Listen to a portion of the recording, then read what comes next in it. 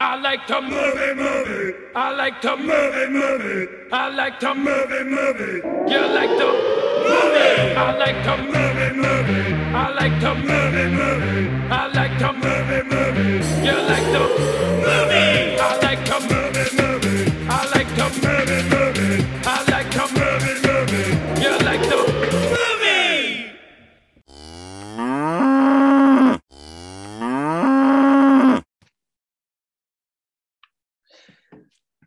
Good day, ladies and gentlemen, and welcome to I Like to Movie. I hope everyone had a happy holiday season and happy new year. So by the time you listen to this, we will be on the cusp of 2022. 2021 was a real fucker. And so hopefully 2022 will either be better or it will lean so hard into fuckery that we enter a new world of absolute delicious chaos. Who knows? I'm down for either. Repair, destruction. I'll take anything at this point. I'm looking for change. But we are, as what we do at the end of the year, every year, we're going to be counting down our top 10 movies of 2021. And with me to do that, you know him, you love him, regular guest of the show, Mr. Andy from Movie John. Welcome to the show, Andy. Hey. Thanks for having me back, Dan. It's been a while since I've been on the show. I think the last year end one I did might have been like 2018. So it's been a minute. Damn, back in the before times. The before times. Oh, the old before times. Back when we had hope and all that fun stuff, and now everyone's just jaded. I'm loving that meme where it's like exiting to or it's exiting 2019. And then entering 2022. And it's always some haggard movie meme, be it like the bum behind the dumpster in Mulholland Drive or you know, just that kind of thing. But right on. So little housekeeping up front. You can follow the show at Moviecast on all of the things. It's part of the Movie John podcast network, so check that out at moviejohn.com. I also want to shout out the guys at Plus Two Comedy, who I know are listening right now, because every year Plus Two Comedy does the movie challenge. This is something that was invented by Plus Two Comedy, was advised against by Movie, because we said, this is like a lot of work, man, you're doing. But I love that they're doing it. And I know that some of Plus Two Comedy's Patreon subscribers are very excited about this episode, because they're excited that Noah and the gang are going to have to go through every single movie we mention. So those who are not familiar with this, whether the movie is on mine or Andy's list or not, if it just comes up in regular conversation, the rules of the movie challenge is that Noah will have to stop the podcast and watch whatever movie was mentioned if he hasn't seen it already. I suddenly feel so much power in my hand, knowing that it's like I'm about to be in control of a lot of this person's life for a while. Well, I'm going to do this to him right up front. One movie I did not see this year was Drive My Car, which is like 3 hours long. So Happy New Year, Noah. I just mentioned Drive My Car. So he has to watch it even if you're not really, like, if you just say the name, you have to watch it. I didn't make these rules. Noah made these rules, and the last that I checked, it was any movie that's mentioned, be it, you know, I don't know, Private Resort or you know, Rocky 3. It could be anything.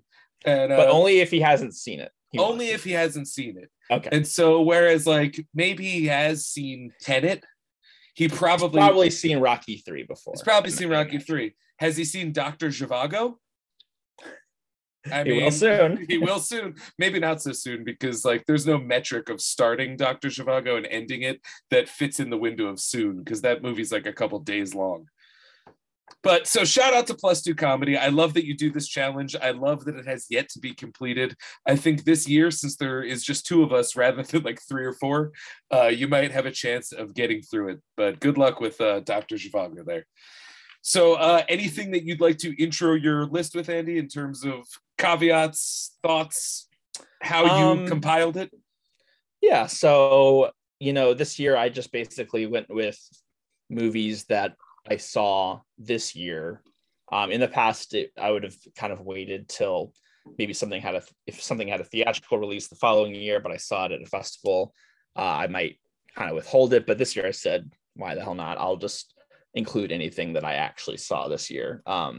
And there's a couple movies that actually don't have a theatrical release until 2022 that I included Okay. in this. So, I'm going to be one of those people. Fair enough. One of those coastal elites who gets to see movies. I think that at a time where time is kind of a thing that doesn't seem to exist anymore. Exactly. Especially in terms of like movies releasing.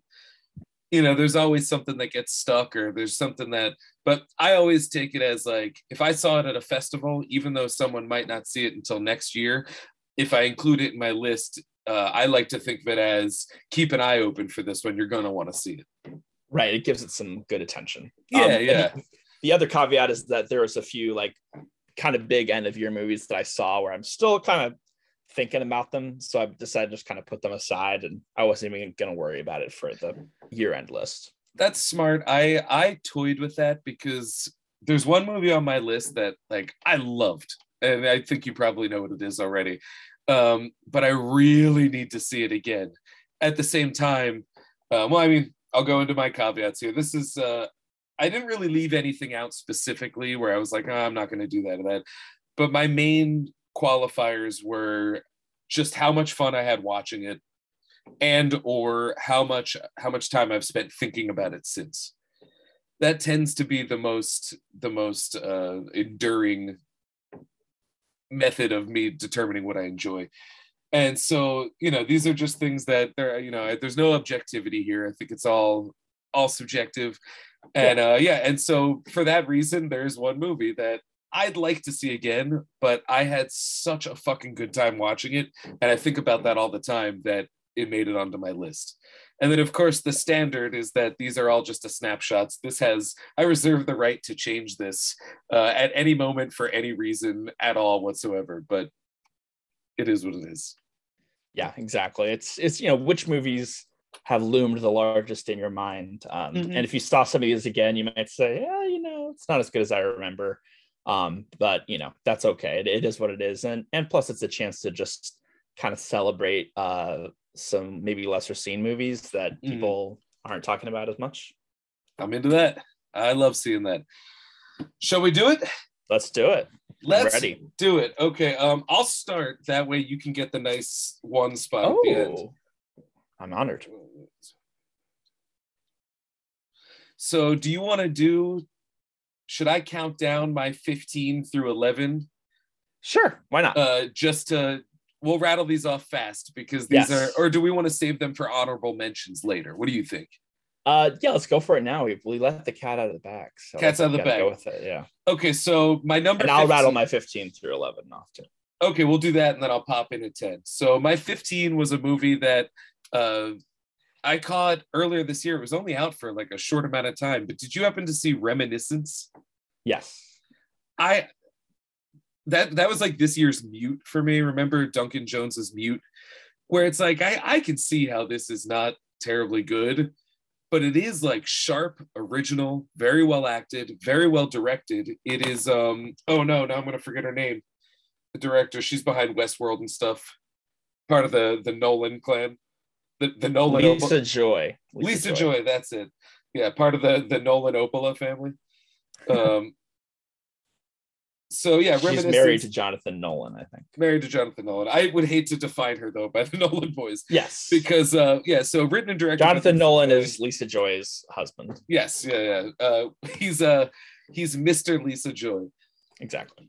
But and frankly, on Westworld, I'm happy to demote him because that show really fell off for me. But this is Hugh Jackman, Rebecca Ferguson, a futuristic noir kind of movie that deals in a world where people can like sort of dive into a Matrix sort of thing, but in terms of they get to go back on their memories. And this device where you can look back on memories, and a professional such as Hugh Jackman will walk you through your memories and therefore gets to witness them. And this is applied to the solving of a mystery. It's a really cool movie. I liked it. I thought about it a lot. Rebecca Ferguson, his wife. At 14, I have Titane. This is a movie that I really, really, really want to see again. It's just the kind of thing that Julia Ducournau, is that how it's pronounced? Ducournau. she's a hell of a filmmaker, and this is a filmmaker operating entirely off the chain. And I also learned how to time a CPR procedure via the Macarena, as taught by the text of this movie. So highly recommend. I came out of it a better moviegoer and a better person. At 13, I have A Quiet Place Part 2, because I think that is hands down one of the best studio horror sequels ever made, ever, forever. Just beyond thrilling. What's his name? Office Boy. He found so many different things to add into the script that he did not have a script credit on the first one. And for him to tie it in thematically and continue it without making it the John Krasinski show, I think speaks to a very healthy and impressive filmmaker. And it was just awesome. That opening scene, like the whole flashback opening, going back to that day, it was just that was just so incredible. That was like that's white knuckle stuff. Perfection. Yeah, and terrifying. And I think what's so cool is it starts at like a baseball game.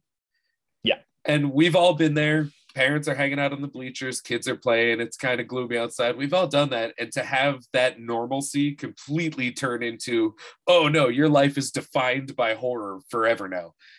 Man, that's really, really, that's a really scary thing. And, you know, I would say you pulled it off. My 12 is Guy Ritchie's Wrath of Man. I think this may end up coming up again. It's one of Guy Ritchie's best. It's perhaps his best, but right at the beginning of the year, it was one of the first movies I was like back in the theater for, and it just was a wallop. Knocked me on my ass. Like just a great heist movie. Great characters. You know, it's dark, it's mean, it's fucked up, it's ethically compromised just about every turn. Just my kind of shit. I loved it. And I would say too that now that I'm operating from the point of view that The Rock and Vin Diesel, as much as I love them, they're pussy ass bitches who don't really make good movies anymore. I was very happy that Jason Statham delivered the kind of movie that was promised to me when the torch was passed away from Schwarzenegger, or, you know, the 80s type. And that was great to see him just go full balls to the wall, asshole action guy. Yeah, that's going to be coming up a little bit later, no doubt. Okay, I won't go too deep then. And then my number 11 is this film called Coming Home in the Dark. Horror movie, family in peril. Did you see this, Andy?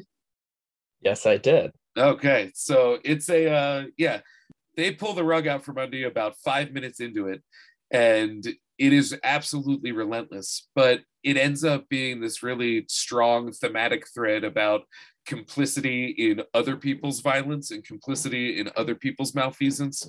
And, you know, I think that's just generally in the air as we're starting to extract ideas from the systems that contain us in this world.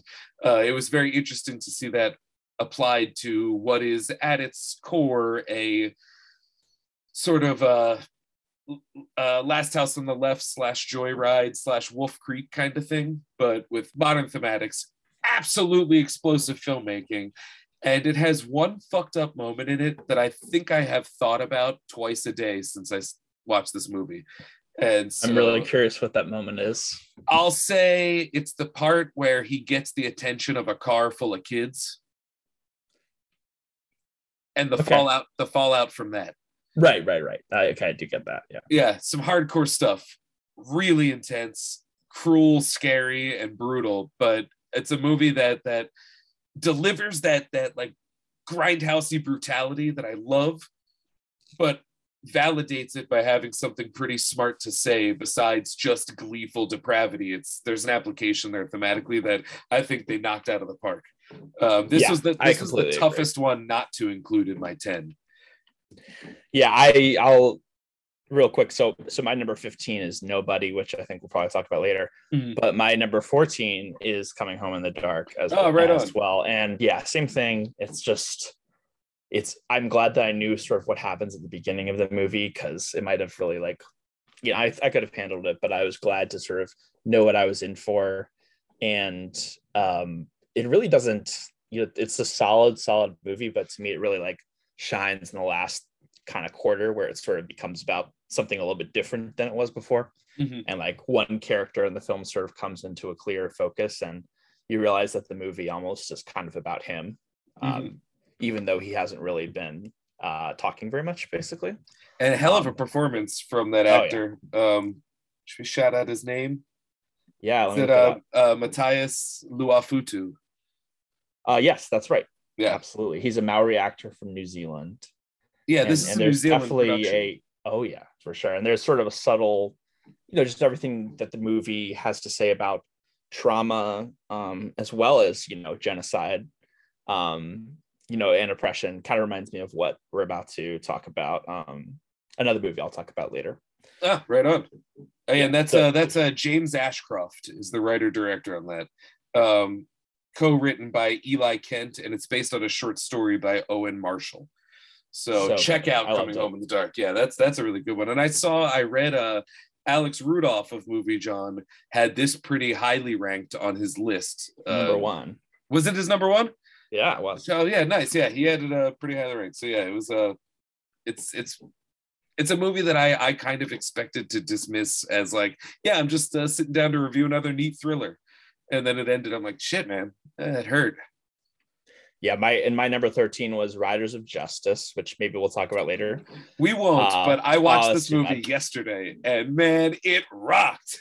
Yeah, it's an amazing movie. Mads Mikkelsen. It's kind of like this year's Another Round, where it's a sort of a deadpan Danish movie about middle-aged guys basically dealing with the doldrums of life, but also recognizing that you need friends and people and relationships in your life. But of course it all revolves around like a terrorist plot and seeking revenge on like a gang of motorcycle dudes. So and it's like very hilarious and pretty violent, but it's just great. It's a great movie. It was regularly shocking, but not in ways that were like upsetting so much that it was ways where I'm like, I can't believe this is the development that's happening. Right. Like, and my number 12 was sorry. Go ahead. Oh no, I just wanted to say you could be mistaken looking at Riders of Justice, which is on Hulu, and seeing the the play button going, oh, that looks like Mads Mikkelsen doing a Taken. And like it's not that, but it's not that. Yeah, exactly. It's I keep on thinking about the last scene or not the very last scene, but like the big climax where there's also a guy who has like an arm who it's like his arm doesn't work basically, like he has a special fin. And he but like and he's using his one good arm to just like do machine gun blasts from left to right, and it just looks really, the movie is just kind of leaning into it. It just looks really funny, and but the guy just sells it completely. It's amazing. Yeah, this is one that if I watched it earlier in the year, it probably would have made my list. But like I quite literally watched it at the laundromat last night. Yeah, exactly. And but it's like there's a movie by this same director called Men and Chicken that also stars Mads Mikkelsen, and it is absolutely indescribable. But it is once again like a middle-aged man dealing with just the malaise of life, that kind of thing, but more of a comedy, like leaning further into the absurd comedy. And so it's really, really good. I liked it a lot, but I think it's ultimately less successful than Riders of Justice because it's not leaning on any sort of genre convention. And whereas Riders of Justice applies that genre convention to deliver me a story that Men and Chicken would have delivered. Yeah, exactly. And there's a Trojan horse of just, male friendships when you're older, how hard that can be. And, obviously there's a Trojan horse stuff about philosophy and probability, and chance and fate and all that kind of stuff and statistical probabilities. It's super nerdy and super violent and just fun. The characters of the two, well, actually, ultimately three, the computer / whatever guys, I could watch a whole show that's just the three of them getting caught up in adventures and applying whatever their skills are. They were so entertaining. And the guy with the messed up arm, like what a character and what a performance. Yeah. They're really kind of like the Danish, what is it called? The Smoking Men from X-Files? I was thinking the same thing. They were called... What are they called? No, they're not the Smoking Men. No, the cigarette smoking man is a guy who's in the background of the X-Files. Him and Krychek working together. It's the... everybody's yelling at us right now. The Lone Gunman? The Lone Gunman, yes. Yeah. Lone Gunman. Yeah, there we go. Man, I Lone remember Gunman. the very first episode of that show, because I was an X-Files watcher, and then they showed the Lone Gunman like commercial, and I was like, oh, they're on the X-Files. I guess they're getting their own show. But they sold it in the commercial via I don't remember it directly, but I'm sure is now an embarrassingly dated Matrix parody. Well, everything old is new again, because I've seen more than a few like Matrix parodies back again this year. Are you telling me that Space Jam: A New Legacy is on your list?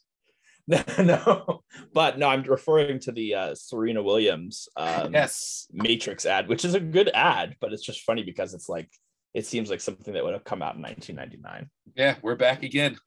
Blink-182 is pumping out records. There's Matrix references everywhere. What's going on? Exactly. So and real quick, number 12 is Pig. Oh, nice. It's a great movie. Almost was in my top 10, but just kind of got shoved out because had I seen it more recently, maybe that would have kept it on there. But it's one of those things where there's just so many good ones that, you know, it just kind of gets inched out. And then number 11 was The Last Duel by Ridley Scott, nice. which I thought was just fantastic. So, yeah. Those both got edged out on my list, and they're both the type of movie that I'm sure 6 months from now I'll be like, damn, that actually probably should have been on my list, you know, like Sure. that kind of a thing. Yeah, loved Pig, loved The Last Duel. I also love that Noah has to watch Space Jam 2 now if he hasn't, so that's pretty cool. He has to watch the Serena Williams commercial too. Yeah, I think it was. I don't know what they're advertising. Some kind of a phone. Something like a Samsung or something. It's you're able to switch back and forth between two different programmings at the same time. And that's how they're like, so you got Serena Williams or The Matrix, and then it melds them together. I think the original one is Serena Williams and Wonder Woman. And then it puts Serena Williams in a Wonder Woman costume and she kicks some ass and it's cool. But I think it would have been so much better if the commercial went with Gal Gadot playing tennis against an elite player and just getting fucking smoked because she's not Serena Williams. Yeah, but Serena Williams really sells the whole Matrix vibe so well. Oh yeah, and she, you know what? When they put her in the Wonder Woman outfit, and she's doing Wonder Woman stuff. It fits. It totally works. But yeah, Gal Gadot on a tennis court, I just can't see. Too lanky. But me neither. Yeah, it's just not going to happen. But I'd love to see it. I'll say this about The Last Duel. That was a movie that, like, I'm not the biggest swords and sandals or knights and armor kind of guy, but on the strength of all the names associated with it, and then it turned out to be like just insanely entertaining. Yeah, I'm right there too. I'm really not a medieval film sword and sandals kind of guy, but this was just, you know, it was so clearly evoking modern times.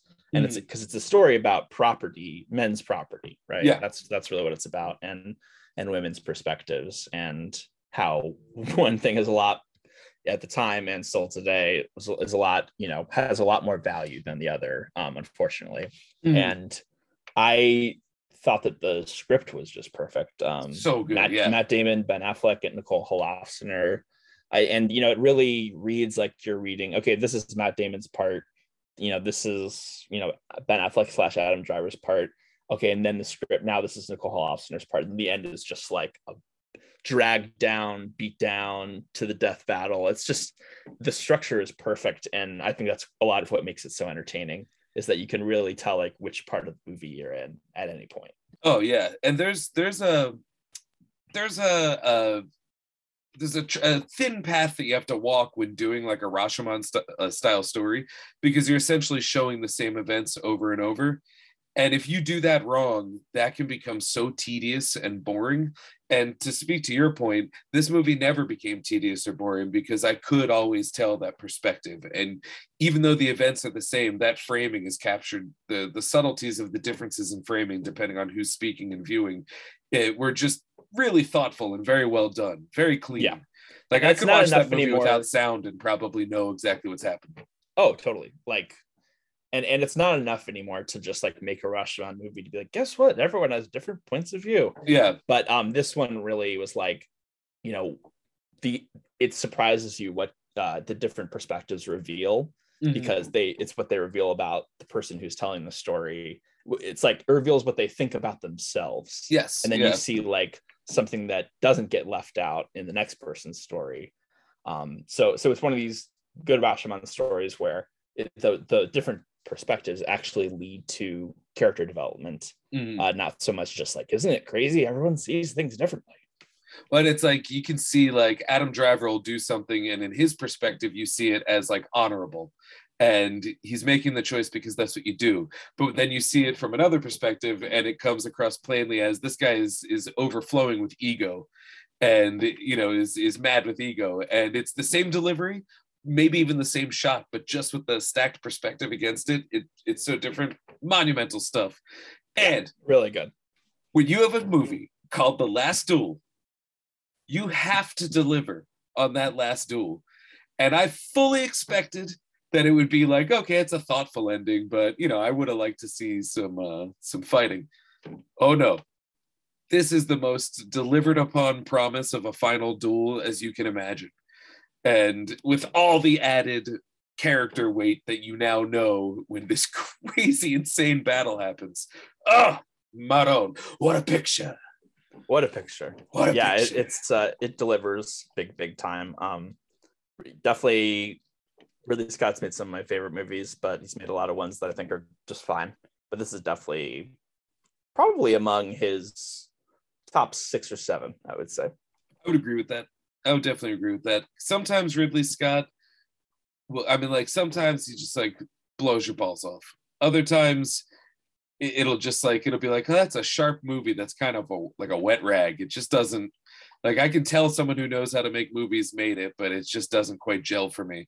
And it's rare, but that happens. And I think that this one is definitely more of the former. Very, very sharp. Very well done. Here, here. Here, here. And going right back to where he began with medieval duels. You gotta love it. Oh, right. Wasn't his first movie like The Duelist? The Duelist, yeah, which I've never seen, but there's another one for you to watch, +2 comedy. Yeah. And that one you'll probably love. I understand it's fantastic. All right, are we into the meat of the 10? Yep, let's do it. All right, number 10. This one was on my first half of the year list. It's one of the first movies I saw this year, and it is a movie that very frequently I will close my eyes, think about, and laugh because it has some of the funniest shit in it. Did you see Psycho Goreman? Oh man, it's one of my regrets. I never got around to it. I honestly think that you'll love it, and I want to say, Andy, you will love it. I'm sure I will. I could also say that to anybody. I'd be like, Mom, you have to watch this. You will love it. And she will. And this is a movie that I defy you to dislike. And it's a mix of Power Rangers, it's like Power Rangers creatures, kaiju battles, and like a kid's point of view family comedy from the 90s. It's really bizarre. But it's also absolutely disgustingly gruesome. There's so much slime and bubbling flesh and all this crazy stuff. It's a goopy movie. It's a goopy movie, yeah. Like it's not it's a goopy movie with Pauly Shore and all the other stuff. Yeah, it's a goopy movie, and because it's goops. Like you never go like, oh, that's disgusting, but you're like, oh, it's fun and goopy. But there's a gag in this movie where. And it's weird because like there's a mom and dad character and we're of an age that mom and dad are our age in this movie, which is weird to see. But to see like dopey dad, which is if I were a dad, who I'd probably be, in this horrifying otherworldly situation is so hilarious. And yeah, basically he has an exchange with a disembodied head that is like have to pause the movie because you're choking on your beverage. So yeah, Psycho Goreman. It's from the guy who did The Void, and it's a completely different tone of the Void, but the same goopy element. As you say, goopy, I'm kind of noticing the sort of 90s sort of vibe to it. I'm thinking about how many TV shows we watched growing up, especially on like Nickelodeon, where slime and goop were just huge parts of the show. Yeah. So no wonder millennials love goop. Right? Exactly. We love Goops. I had Ninja Turtles slime as a toy. I had Nickelodeon Gak. Yep, we had Ooze. I had Monster Blood that came with some Goosebumps books. Slime was big. Kids are making their own slime nowadays. Slime is still big. It doesn't really go to style, but I'd like to think that we kind of, we really brought slime into the mainstream, I think. We kept that torch alive. And exactly. So yeah, Steven Kostanski is the writer-director. And he did, The Void. Highly recommend Psycho Goreman. It's a real treat. It's one of those like Awesome. indescribable once in a lifetime treats.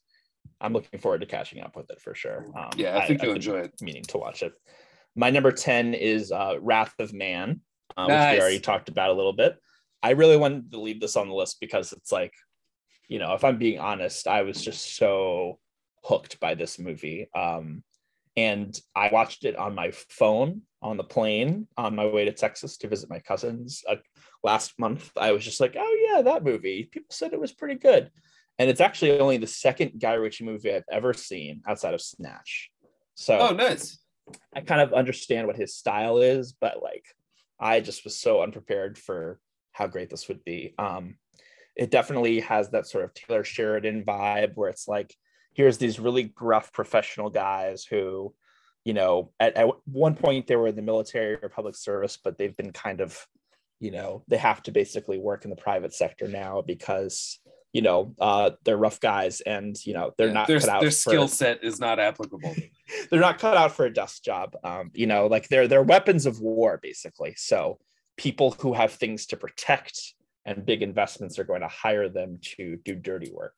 And that's just the kind of movie that this is. And I mean, it's got a great cast. Jason Statham is in it.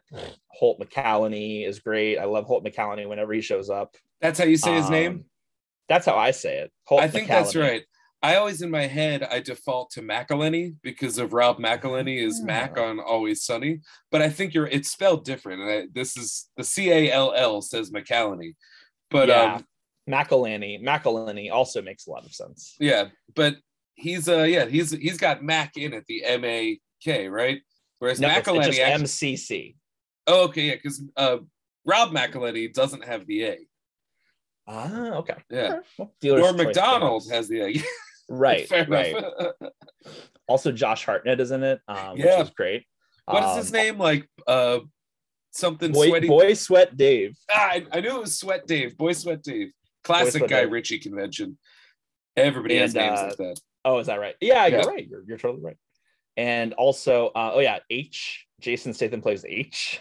Yeah, Holt McElhenney is Bullet. And Jeffrey Donovan, who you probably would recognize from various movies. He always kind of plays the same sort of sinister straight guy. He's Jackson. So I've seen some people are normal. But yeah, it was just a great movie. I actually didn't even finish it on the plane. There was the service went out as we were taxiing to the runway to like the gate, and during the last scene, so I had to like YouTube the last scene and as soon as we got out of the airplane. That must have been it was killer, just that kind because this movie builds to such a pitch. I would have been like, can they delay our taxiing so I can finish this shit? I was really disappointed. I definitely threw a bit of a fit internally. I tried to, control it on the outside, but inside I was just like a 12-year-old boy again. The Uber driver's talking to you. You're like, shut up. I'm fucking watching Wrath of Man, man. Can't you see? Oh, no, I finished it before we got in the Uber. So. Oh, cool. Yeah. And I also like this sort of one of these movies, kind of like Wind River, like as a recent one that kind of these stories about like, okay, like, we have the best military in the world. We train the shit out of these guys to be like, these incredible killing machines, and then they come home and then what, So now what? Yeah. It's one of those movies where it just sort of shows America to just be this like incredibly violent place and there's just tons of these soldiers of war, like they're basically walking weapons, just hanging out. And it's no surprise that, hundreds of thousands of people die every year from gun violence, basically. Yeah. It's just the most expected thing in the world. If we were to track it the way that the scientists track it in Riders of Justice, we could follow a whole chain of Post-it notes on back to, we could trail our violence all the way back. Yep. Yeah. So I just loved it. It was great. And now I want to actually seek out some other Guy Ritchie movies that I may have skipped before. You can skip most of his blockbuster stuff. He did a live action version of a cartoon for Disney that I'm not even going to say the name out loud because I don't want to subject Noah to it. Actually, no, I know what you're talking about. He's done a lot of those. I will also not subject Noah to it. He's done those big. He's like a big director for hire by studios, but it seems like it seems like his crime thrillers at least are worth a shot. Sometimes it's good though. He did Sherlock Holmes, solid. He directed the hell out of that. But like for my money, Guy Ritchie doing his British crime stuff is where it's at. And like Wrath of Man kind of Americanizes it a little bit, but might be one of his best. But I would say go back and watch RocknRolla. Is that with Gerard Butler? Gerard Butler, Idris Elba, Tom Hardy. Oh man, who's that guy? He was in everything for like 10 years. Tom Wilkinson. He was in everything for 10 years. For like 10 years, he was everybody. And then who's the guy? He actually plays Johnny Quid in RocknRolla. He was on Black Mirror. He is frequently motion captured for Apes movies that I don't need to name to spare Noah. What is that guy's name? Toby Kebbell. He's in it, and it's an iconic performance. So iconic that the closing credits of RocknRolla promise that he will return. He has yet to return. But I'm hoping that Guy Ritchie's turn back towards this stuff is like indicative that we might get RocknRolla too. Yeah, exactly. When he's not directing, big Disney live action remakes, he can make really brutal, very solid crime thrillers. That sounds awesome. What's your number 9? Number 9, this is the one that I'd like to see again, but I couldn't leave off the list. Why? Because every year, Paul Thomas Anderson's movies get stuck between years where I don't have access to see them until after I've already tendered my list. And so Licorice Pizza is what I'm referring to. And we were lucky enough to see this earlier this year. And there's a certain heaviness that I expect when seeing a Paul Thomas Anderson movie, which is wild because he makes heaviness fun.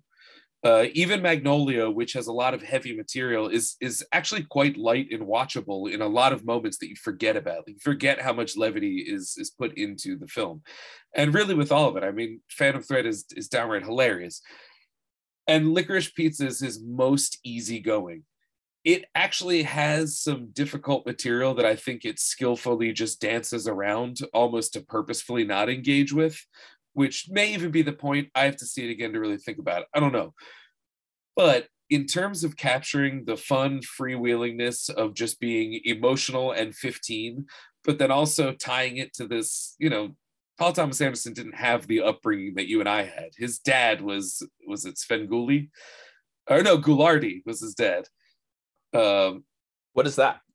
He's like an Elvira style horror host, Ghoulardi. Oh, and so that's why Paul Thomas Anderson, I'm not, and I don't want to discount him because he is my favorite filmmaker. He made Boogie Nights when he was 25. He made the best movie I've ever seen when he was 25. And he did so with a lot of people who weren't big names yet, but were big enough names, they're big now because of impressive. Yeah. So, I'm sure he had a lot of connections as facilitated by being part of a Hollywood family. And so the character of, now I'm going to forget his name in Licorice Pizza. Gary Valentine. He's like a loose analog of Paul Thomas Anderson. And so I like the idea of just a freewheeling good time of a couple of kids just like fucking off one summer because that's what I guess what it looked like then. It's a lot of fun, but I do think about it in terms of just the thematic material and the difficult material regarding their age gap and things like that. But I think that it's a thoughtful enough rumination and an innocent enough one that it's just kind of nice to see. It feels like Paul Thomas Anderson had a grandkid recently, and I know he didn't, but it feels like he did. It was like, I'm going to make this movie for that. And I know what you mean. The same way that like Tarantino, when he made Once Upon a Time in Hollywood, it was like, oh, you just got married, and you're thinking about how wonderful your life is. You're feeling it. And you sense that love as opposed to the cynicism. And I really felt that here in Licorice Pizza, whereas that's wholly absent from something like There Will Be Blood. Yeah, exactly. And I think my favorite Paul Thomas Anderson movies are more when he made people who really basically movies about broken people suffering immensely. I kind of like those movies a little bit better, but Sure. But this one was fun. Like I really had a good time watching it. The whole age gap thing, I didn't. There's nothing like wrong with it. Like it's not like a transgressive thing in the movie, but I just feel like I had a hard time finding, like, I just thought it was like an awkward thing to sort of place in the center of the movie. It was probably the part of the movie that I had the most trouble, like, emotionally grasping. Like I couldn't really like place my, like, it wasn't really a good emotional center of the movie for me. And then and maybe it's because I'm like old now. I'm like, hey, you guys should maybe, I don't know, this is kind of weird. Maybe we shouldn't be together. But also, hey, whatever. It's like they're young. The whole point is that, they're young. They're both kind of dumb in different ways, depending on for different reasons. They're not mature yet. Yeah, exactly. And it's like an ode to that time, and that is totally fine. I liked the movie that was built around them so much more. Like I loved Sean Penn's character, John Peters. Tom Waits. I love John Peters. Like I like the sort of Shaggy anthology style that kind of developed into, and that actually might even becomes be like a different movie every 20 minutes. That was great. And Cooper Hoffman's incredible too. Like he's a lot of hype. Also incredible. Absolutely incredible. And this is also, I mean, it's a funny thing because it's in the conversation, but I think it's actually pretty valid. It's kind of cool that they don't look like superstars. Like they're both normal. They have flawed, asymmetrical faces. They're not Brad Pitt. They look like people despite the fact that they're now going to be superstars forever. But hey, win one for the schlubs out there. Yeah, they look incredibly normal. Absolutely. I think you're right. Like this movie as a whole package works better for me than any one individual element. Like I really like the world. I like hanging out in the world. It is weird to have that relationship as an emotional center. I think it plays pretty clean in terms of like legality, just because it's at the end of the day, like transgressive at the end of the day. It is a friendship and it's treated as a friendship. But for me, what's so funny about watching it is I remember at 15 feeling grown up for the first time. And then I remember at 25 being like, now that I'm actually grown up. 15, I was a kid.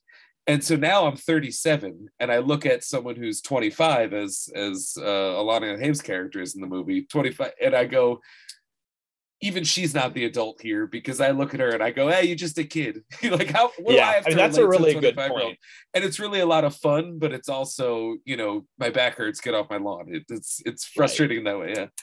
That's a good point. And I think that's like kind of the whole point of the movie. Like he thinks his whole life is ahead of him and he's a grown up and that it'll always be that way. She thinks her whole life is over and she's 25 and it'll always be that way. And then we're a couple guys in our mid-30s and we can look at them and be like, neither of y'all have any clue. Oh, I promise it gets so much worse.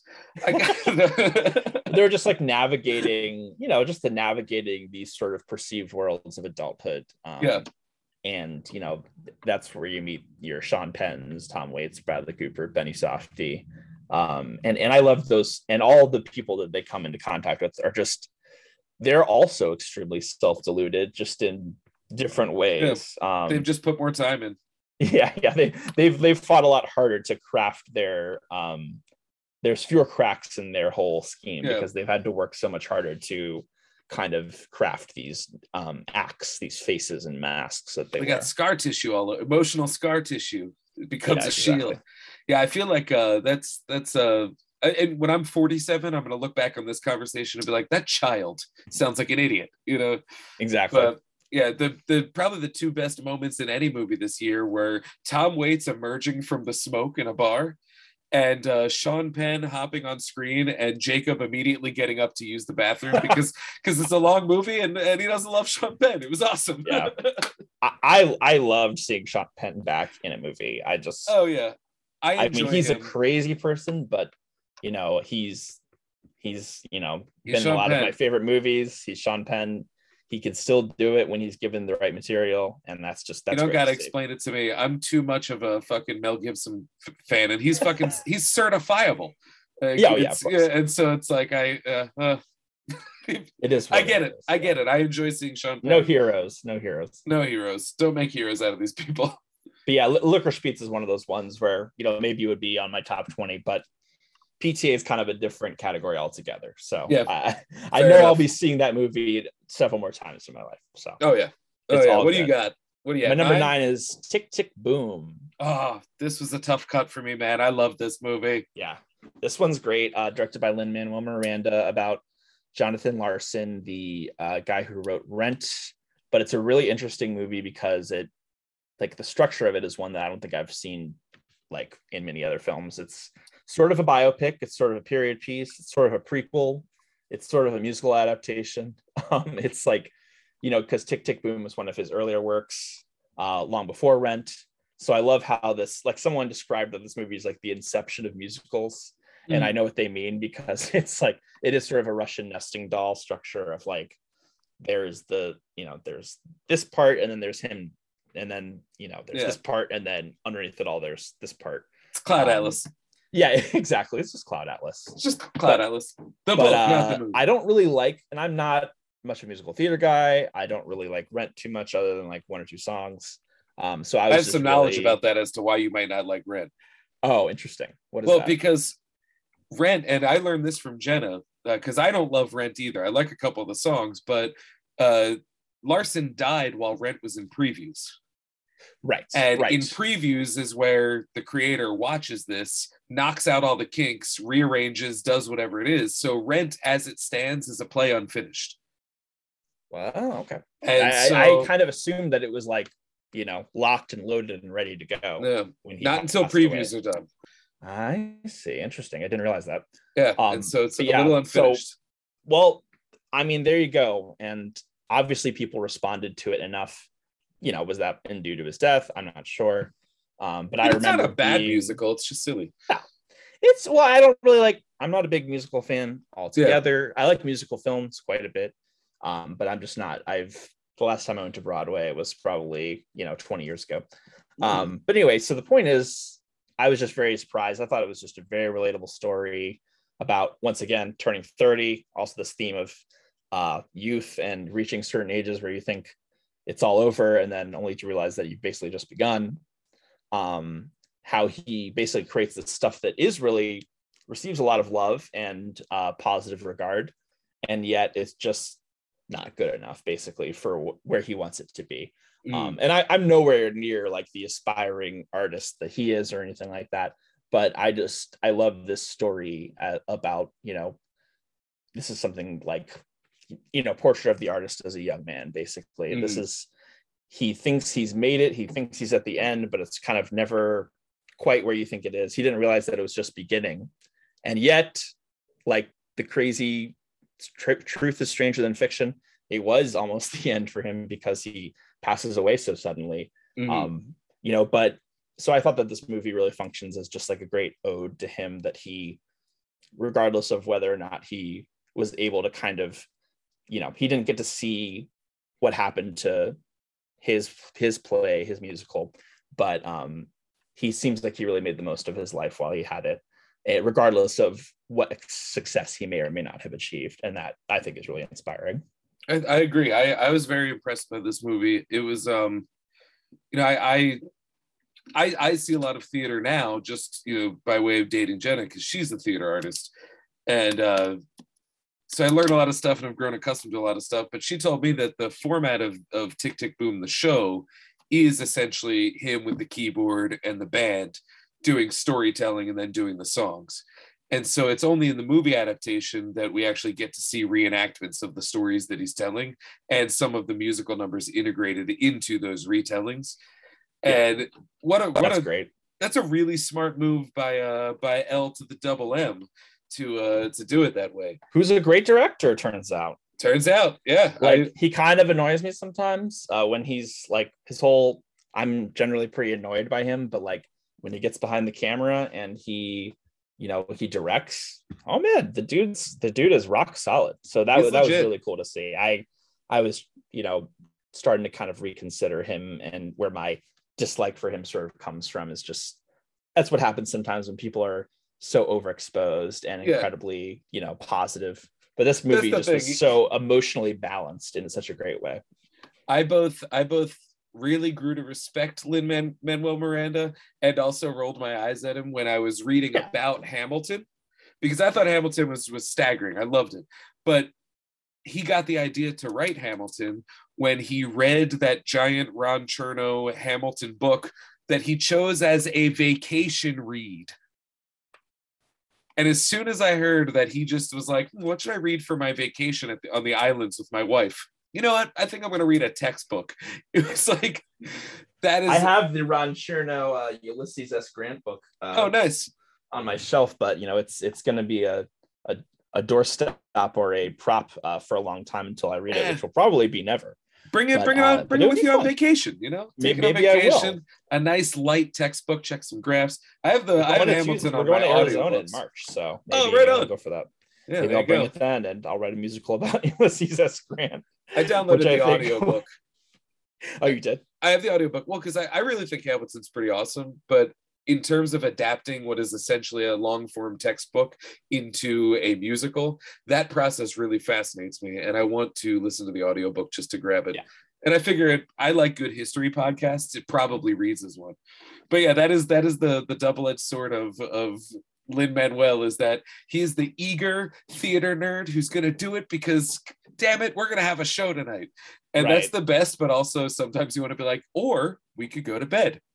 Right, and it's mostly me. Like, this is mostly my problem. That it is just funny though. It's just a big projection. It's just like a cynical projection. So I was glad that I know my way around some cynical projections. Oh yeah, he just got right through to me with Tick Tick Boom though, and I loved it. And the music is great. Jacob, our friend Jacob, was kind of pointing out that some of the songs almost have that early 2000s like something corporate vibe. Yeah, and I that's the music I grew up on in adolescence. So I love the songs, which surprised me too. Nice. Great. Yeah, I like that therapy song where it's him and Vanessa Hudgens doing all the head work. Oh yeah, that one's amazing. I love just like, old school vaudevillian, just like get on stage, start kicking, do a trick, whatever. We got to get these people some entertainment. And like, I love that kind of shit. And that reeks of that to me. Oh, it's like, get out there and start tapping, or they're going to start throwing tomatoes. I love it. And then they do. They just start tapping, or like, they're going to start flapping. Look at this guy tap. Oh shit, there's a titty. And then it's, and whatever it is, it just made keeps a weird the people face. going. Oh my God. Yeah. I think, being a nightclub comic for so many years, there's a respect for just the idea of like, sometimes you just got to get up there and make sure these people don't lose their goddamn minds. Get up there and be in charge of the room any way you know how. And art that comes from that, I've always respected. Yeah. I love What's your that. number 8? My number 8. You're going to laugh when I say this. This is a movie that premiered on YouTube. It's called The Making of Rocky vs. Drago, The Ultimate Director's Cut by Sylvester Stallone. That's the full title. Jesus Christ, this is incredible. I have a lot of respect for you. I already did, but even more respect. Here's the thing. You might want to roll your eyes and laugh because I love Stallone and I love Rocky, but I implore anybody who likes film, who's interested in boxing, who's interested in filmmaking, interested in editing, or even just interested in the idea of what a superstar from the 80s entering his golden years looks like. I cannot recommend this movie enough. As we all know, over quarantine, Stallone recut Rocky IV with a whole bunch of new footage, cut some things out, such as the robot, re-edited the fights so there's no instances of like a fist not connecting. He tried to do that kind of stuff. And I've seen it, and I will say that the new version of Rocky IV is no better or worse than the original one, but it is remarkably different. And it's worth seeing, like it's that's what's so funny about it. It's like, yeah, it's basically the same. It's different, but the quality is completely the same. There's a cliche out there about what can and cannot be done with turds and shininess. And I think that this applies here because Rocky IV is like, from a filmmaking perspective, it's pretty weak. But during this process, Stallone kept an iPhone camera pointed at him in the editing suite.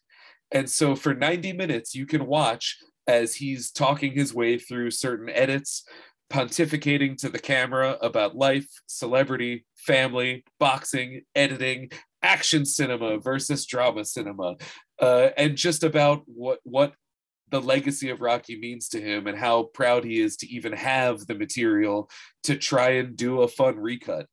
It's also a testament to just like, are you going crazy? You know, start a project, be busy. Busy's going to help you. And like, it's just, if the story of how Rocky got made is paralleled by the story of Rocky himself, the whole thematic thread that shines through it is just go out and do that thing.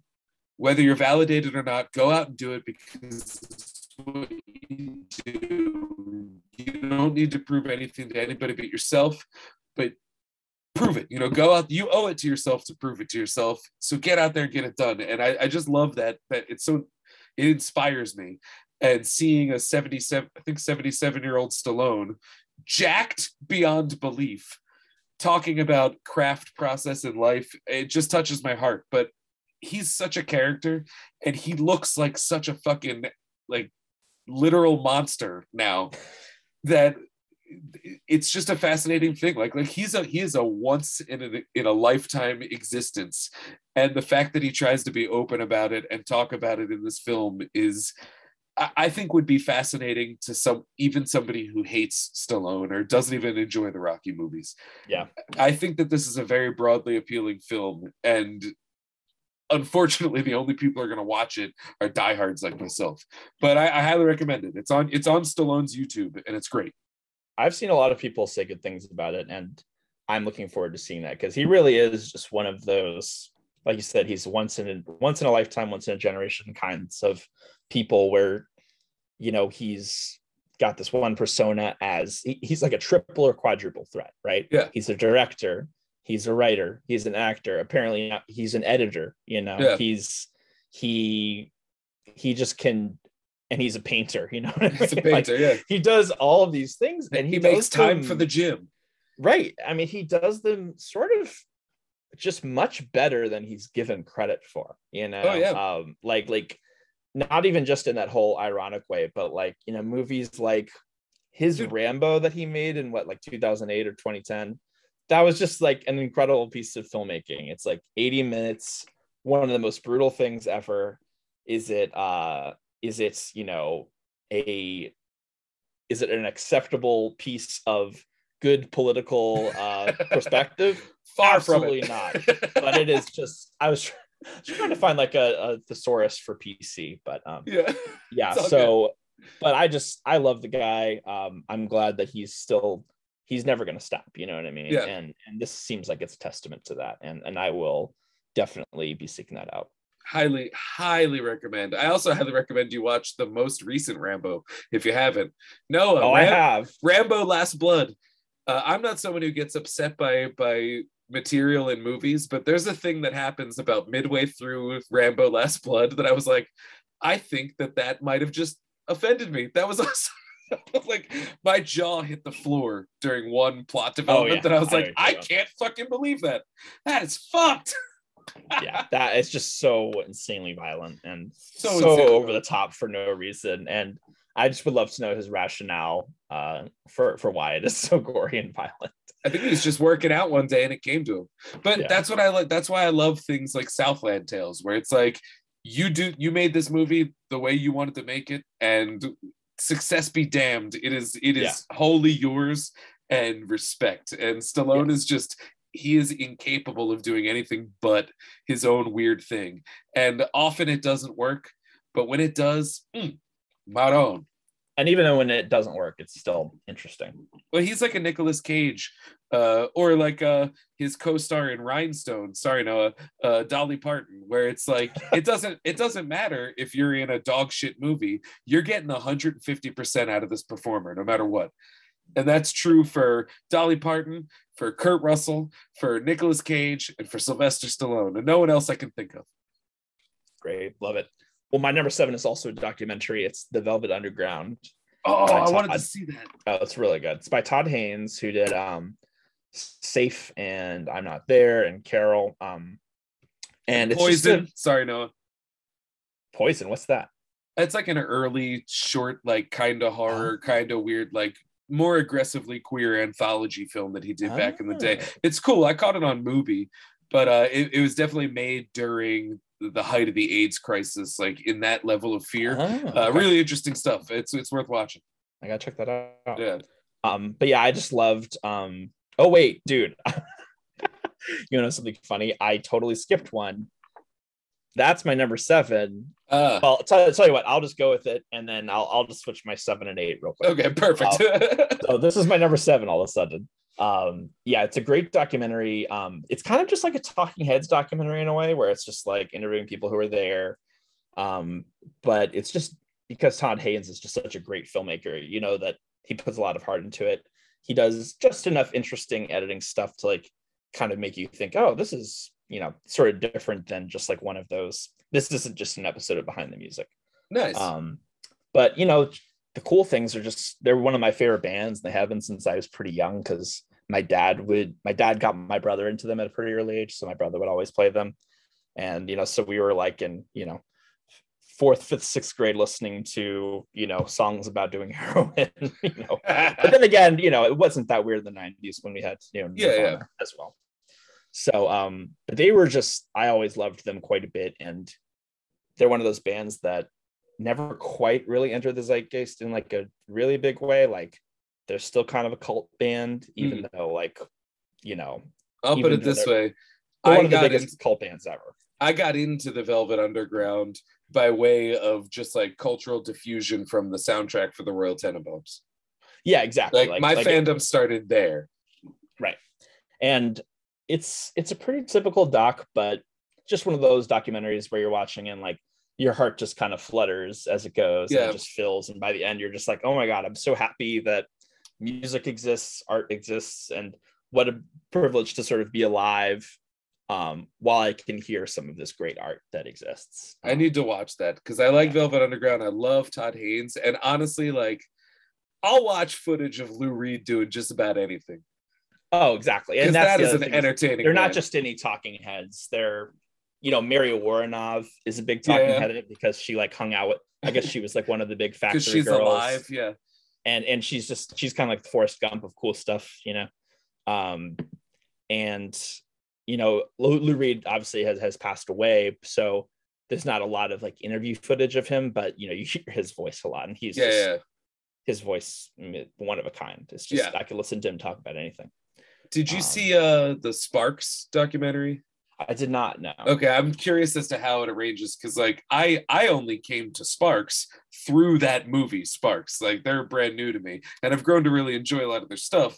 But I don't know them as well as Velvet Underground. But I was very into that movie just because Edgar Wright had a lot of fun with the direction, and I'm just curious as to how that would compare. But I guess I'll have to see it myself.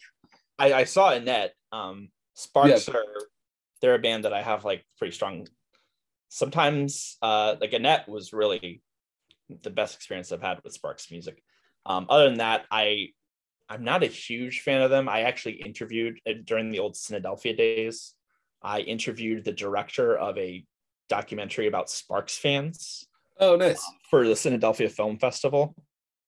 And he pointed out that like their music is so busy that like it can kind of be annoying and you have to really like make time for it and dig into it. Like you can't just have it on in the background or else you might be like, turn this off. Yeah, I agree. I started listening to them because I enjoyed the story in Edgar Wright's Sparks, but I typically do most of my music listening while I'm working, and I cannot work while listening to Sparks. Yeah. That's a really good way to say it. They're very busy.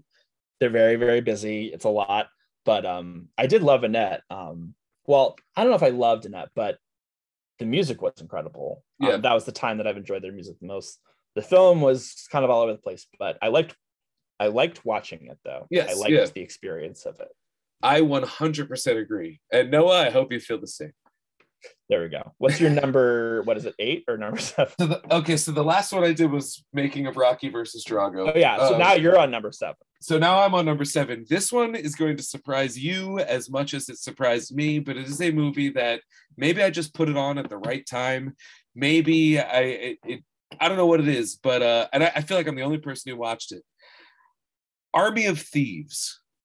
Yes, you might be the only person that watched it. But that's okay. I love a good heist movie. Well, what's so cool about this movie? So what it is everybody knows I almost said Army of Darkness. You're welcome, Noah.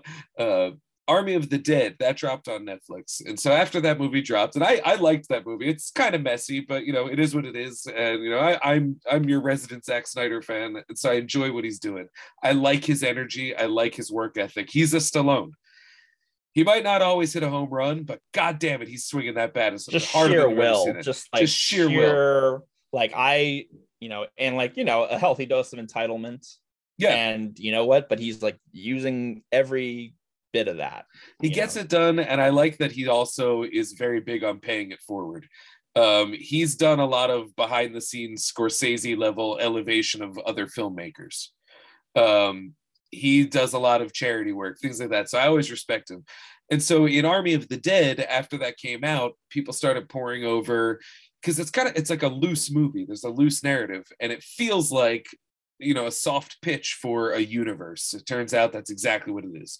There's going to be a series. There's talk of like multiverse stuff. There's Easter eggs hidden in the movie involving Area 51, and like I'm a sucker for this kind of shit. And the fact that it's like universe building with non-established IP that's kind of neat. So in a sort of a adjacent tale, in Army of the Dead, there's a character played by Matthias Schoenwager, I think it is. And he plays the guy who gets to like pick the locks, the safecracker, it's the word. And so this is a prequel movie that is just the story of this safecracker becoming a prominent safecracker, but it's directed by that actor as well. And it's very well directed. It's an absolute delight. And it's one of those movies that I really expected to just be kind of stupid, or even to look like a Red Notice, which I haven't seen, but is what it is. But to look like a movie that's all blue screen and just maximizes a small budget by cutting corners. And then it very much was not that. There's some incredible set pieces. I'm sure many are green screen enhanced, but everything is integrated into this very tactile, very colorful world.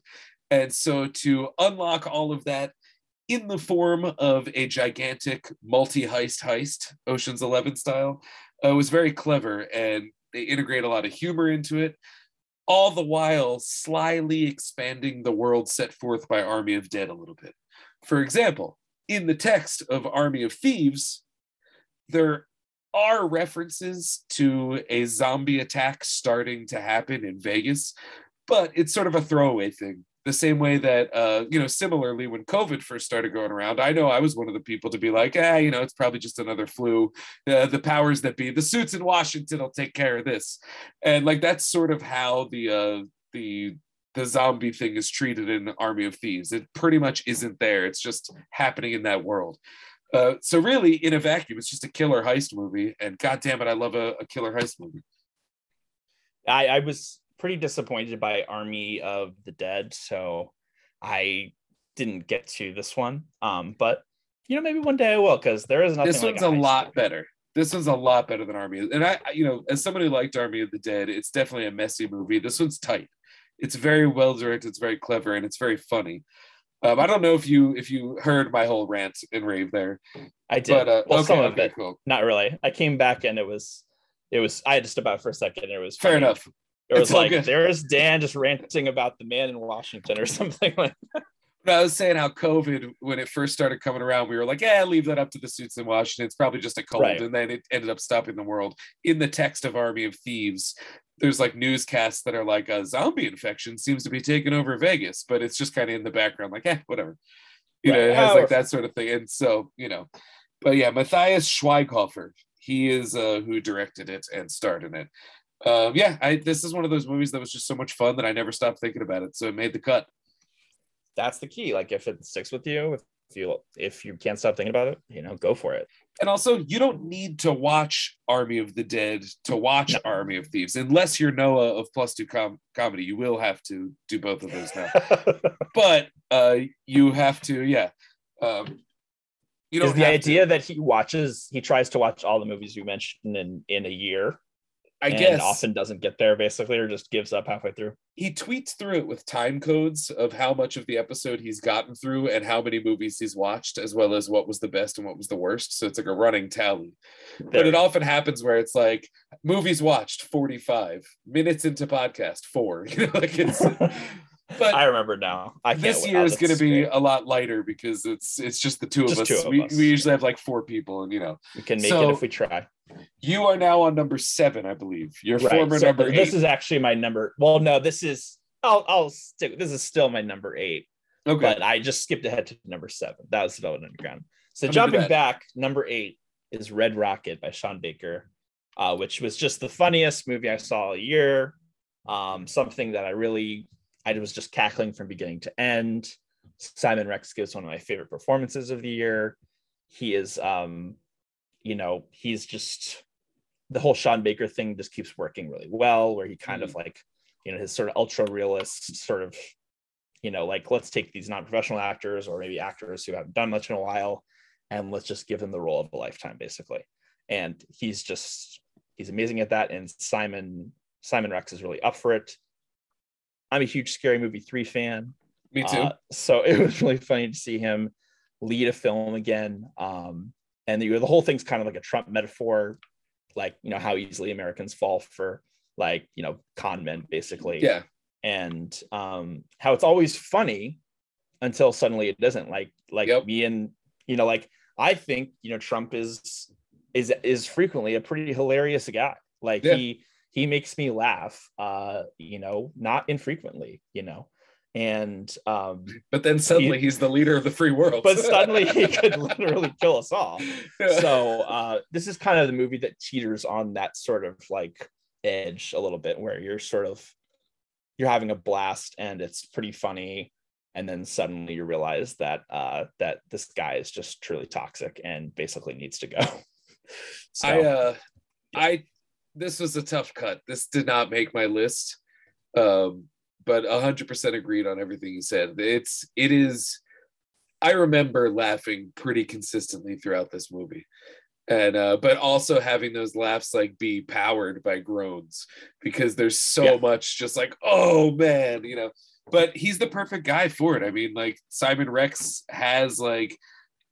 I don't know the guy, but he has like kind of a skeevy air to him. That's kind of his charm. He's got the modelly good looks, but he's kind of skeevy, and that is employed to its fullest potential in Red Rocket. A role which, as I understand it, he only was offered like 3 or 4 days before they started shooting.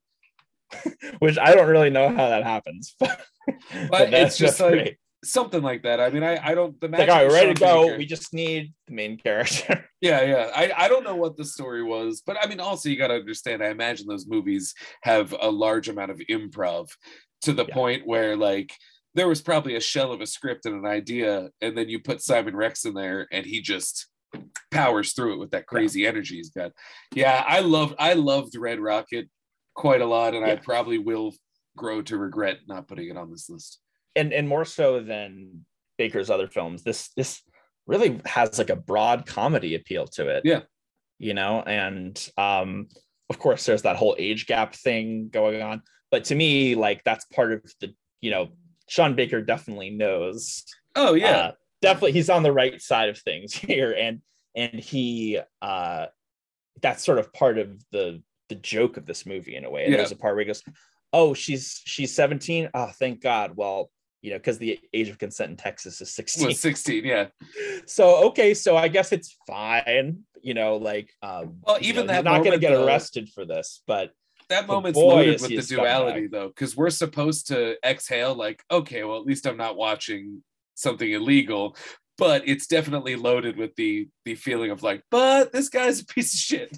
But it would be illegal in Pennsylvania, and one or two. I mean, it's so indicts like the whole system, and how a guy like him gets to make it to the top, basically. It's just crazy. It's great. It's a great movie. I'm gonna say something potentially completely off base, but I'm throwing it out there to see if you agree with me. When you said that Red Rocket has broad appeal, it occurred to me, if Red Rocket was Sean Baker's like first movie that he like broke out with, I think he would have become a more mainstream name. Like, I think it would have led to more jobs because of the broad appeal. Yeah, Because like possible. I first heard of him because of Tangerine, and then it was through like film circles that were like, oh, this shot on an iPhone movie is actually like pretty artistically sound. I don't know if it's a movie with broad appeal, but I would say that it's like in the genre that it's in, it's like a broad comedy, if that makes sense. I mean, in the same way that they managed to take Napoleon Dynamite, which is a very weird movie, and ultimately give it mainstream appeal, because That's like a good point. I think Red Rocket could go through that. But then again, I'm refuting my own point, because Jared Hess has not really had an explosively notable career otherwise. But I don't know. But the rate at which we have received Sean Baker has worked for me, because he has not made a movie yet that I didn't like. I considered putting the short film that he did for Fashion Week on my list. Oh yeah, that was great. You sent that to me.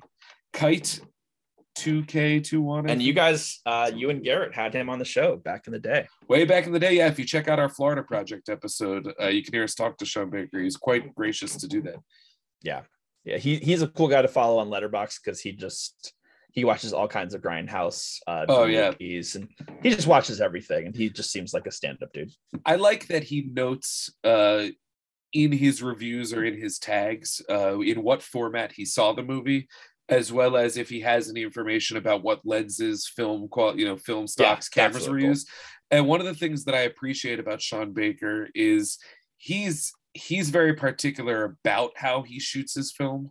Like, the idea that they strapped a lens to an iPhone is integral to the look of Tangerine, and it ties into the idea of, chances are, if we're watching nowadays, if we're watching the lives of trans sex workers, we're probably seeing it through footage that was shot on a phone, and so like that ties into it.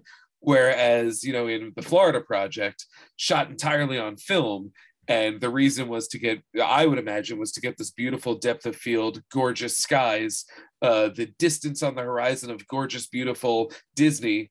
And then in the foreground, we have this knockoff land where, dreams are not being made to come true. And so I like that he's very thoughtful about the process of the filmmaking. And I think it's always reflected in his work. Oh, yeah. And like the most beautiful shots in the movie, at dusk, he's biking back home, and it's just so beautiful, but then there's just this ugly ass oil refinery right there that just towers over the entire town, and they're also like near the Texas killing fields where just people just drop off bodies like it's garbage, and so there's this sort of like beauty of the moment versus sort of the ugliness of the landscape. There's a lot of duality in his films, and it's definitely present in Red Rocket. Hell yeah. I'm glad that was on your list, because that was a tough cut. Oh, definitely. What's your number 6? My number 6. Oh man, it's a movie that I loved, and I don't know if you've seen it, but it was a big number in our group text for a long time, because I think Jacob saw it, campaigned for it, then I saw it, campaigned for it. It started to go. Did you see The Empty Man? I did, but this isn't a 2021 movie, is it? I believe so. I didn't have access to The Empty Man until like February, March. Well, you know what? It doesn't matter, because technically it might have been released in October 2020, but screw it. I love The Empty Man. Let's talk The Empty Man. Time is a flat circle. Wait, was it released? What? When was this? not to Is there a last? I think it was. Is there a chance that I can get Red Rocket into my list by way of clerical error? If you want, but if you. Here, let me look this up. The Empty Man was theatrically released on October 23rd, 2020. Okay. So, but then no one saw it in theaters though because of COVID, and then it appeared on demand. So that's where I first came to it, was because of the year. Yeah. Like I don't remember it getting a theatrical release. In a way, at all. it came out. Well, we weren't going to the movies last October, right? Yeah. So. In a way, it came out this year. You know what? Because 2020 and 2021, it could be argued that it's basically one long year. It could be argued that it was a 24-month year. Let's stick with The Empty Man. I'm sticking with it because, one, this became an HBO Max movie. This became at the forefront of the conversation of movies released directly to streaming that are beloved, should get a physical release. That was like The Empty Man was the one thing that everybody used. That and Malignant were the two, like, we want a Blu-ray of this. We want a Blu-ray of this. Don't just put this in the digital cloud to, you know, with the Ark of the Covenant and just let it sit there guarded by top men. And so this came out to me, I guess it was like March that it came out on HBO Max. And that was really the wide release where everyone started to see it. So I'm going to say it counts. The Empty Man is just... Yeah, it's almost like it was one of those same day releases that they did. Yeah. I remember seeing a bunch of people start talking about it when it posted. Yeah, so we're going to go with it. So sorry if I broke the rules, but, you know, fuck you. So it is it's like a terrifically scary movie. Oh my God, it's a 2.5 hour epic horror movie that actually feels kind of small scale moment to moment. It's not like The Shining where every fucking second is as epic as it can possibly be. This is a pretty low-key small movie with a lot of big scares, but they're slowly earned scares. But what ultimately put The Empty Man on my list is that the opening 30 minutes of The Empty Man is sort of a 30-minute short horror film that exists in a vacuum, and it doesn't tie into the story in any major way until 2 hours later. And as a little short film, it is one of the scariest pieces of horror cinema I think I've ever seen. Terrifying imagery, terrifying concept being introduced that's like otherworldly in a Lovecraftian way, but without going so big as to create, you know, like do a color out of space kind of thing. It's just an idea, and they plant this idea, and this idea spreads. Now, I can't say anything more without spoiling what is an amazing reveal, but the idea of planting an idea until it becomes real is very, very integral to this whole movie. And I would say, like, this is one of those where there was a reveal on it, and I think we're all enough movie nerds that reveals, when they happen, you go, okay, that was one of 4 that I considered. This one knocked me flat on my ass. Oh man. Yeah. But the movie, you mean in terms of like who the bad guy is, quote unquote? Yeah, like as what's going on, because a good twist. I was blown away by the twist. Yeah. It knocks because I don't know about this stuff. I don't know about tulpas. Yeah. And that's the thing. I love that stuff. Hi, Jenna. Hi. Oh, get your iPad. Hey. And, I love that kind of stuff. I'm super into all that kind of ridiculous shit. And even so, it's just the way it was played was so brilliant. And a good twist makes you want to go back and watch the movie and recontextualize everything you've seen. And watching this movie a second time, not a frame passes by that isn't now different.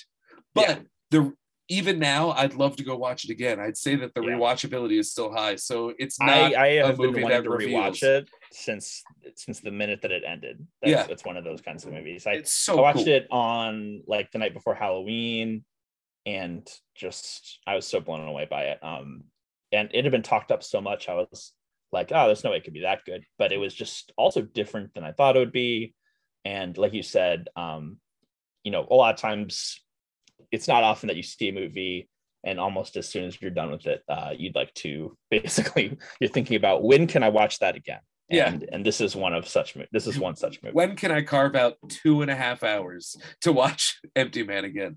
But to the Empty Man's credit, it does take the whole idea of like pastiching a ton of horror elements the way The Conjuring does, where you're just, you know, boom, it like plays like all that on the surface. Yeah, and it has all of that. It has like a you know, the mythological lore idea of, say, on the darkened bridge, if you say this, the Empty Man show, like that kind of thing.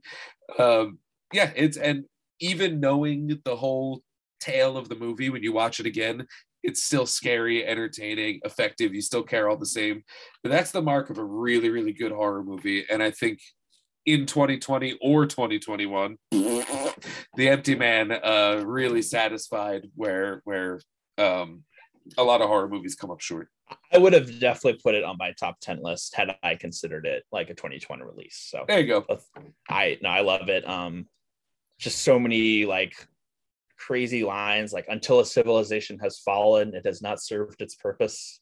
Like when they go to that society and there's just all this they have to take that like quiz and check things off. Yeah. One of the lines is, until a civilization has fallen, it has not served its purpose. I'm like, what does that mean? I don't know, but I do know. And then the movie just never even really addresses it. Yeah.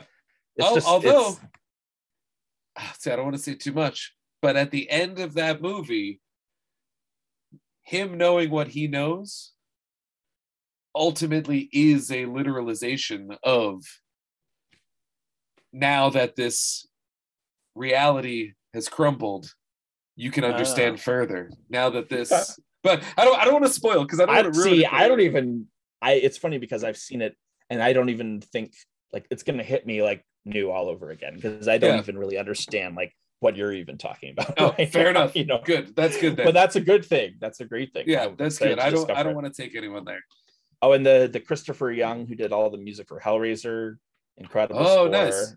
I listen to the score a lot. It's just freaking great. And I never James Badge Dale is one of my favorite actors. JBD now. JBD, I love the guy. He just always delivers in that sort of tough guy role that, you know, you don't see too. He would have fit in perfectly in like 70s, like, you know, tough guy exploitation. He's definitely in like sort of in the Eastwood school of things. I could see him, I could close my eyes and picture him getting in a heated, sort of sweaty with booze argument against Roy Scheider. Oh yeah. I could just picture it. He's got that vibe. Yeah. Whenever he's in a movie, to me, that's like a reason to see the movie. Oh yeah. So yeah, great, man. So my number six, I think will probably come up later, is Last Night in Soho. That is my number 5. So we'll get into it right now. Perfect. Yeah. All boom. Right. Yeah. Loved Last Night in Soho. Was surprised by it. I knew I would like it, but I didn't know that I would really get kind of blown away by it. So, you know, one thing we know is that Edgar Wright, in terms of style and craft, he's got it. You know, he knows how to make a great freaking movie that looks and flows and just bounces, right? You know, some people aren't too into his scripts or his storytelling, but to me, this was, you know, all I know is that it worked for me. It's a story about nostalgia, the trap of nostalgia, and how things, you know, whenever we say that things used to be better, they weren't better for everybody. And he's kind of trying to reconcile how much he loves a certain time period with also just how it just would chew people up and spit them out, basically. And even beyond the themes of the film, just like if you're just talking about the colors and the needle drops and the style and the dances and the fashion, just, you know, I love how it kind of operates in that Suspiria world. Like, I don't really know what's going on in Suspiria, like the 1977 one. Like, I don't really couldn't tell you what was happening in that movie, but I know how it looks. I know how it feels. I know what the colors are like. I know what the music is like. And Last Night in Soho is definitely that kind of movie for me. And that is what makes it great. Anya Taylor-Joy is incredible. Thomasin McKenzie, I was unsure of at the beginning of the movie, but she really pulls it out. Great movie. What did you think of it? This was we saw this together, and we did. I didn't quite know what to expect going into it. I only watched the first trailer, and I was like, you know what, I can go in blind. Edgar Wright, hook, line, and sinker. I'm in. I'm gonna watch it. I don't care what it is. You know, I don't care if it's a 2.5-hour documentary about Sparks. If it's Edgar Wright, I'm seeing it. And but I was very, very surprised by just about every element of it. It was not at all the movie I expected, down to the plot, the style, anything. It was really, but I think it's almost on purpose. Like it's meant to sort of be indecipherable in tone while also being very specific, the way that you're, referring to Suspiria, which I hope, no, if you haven't seen Suspiria, I'm so excited for you to watch it. It's like really cool. This had a mystery element that surprised me. I love getting got by a good mystery. I was totally got.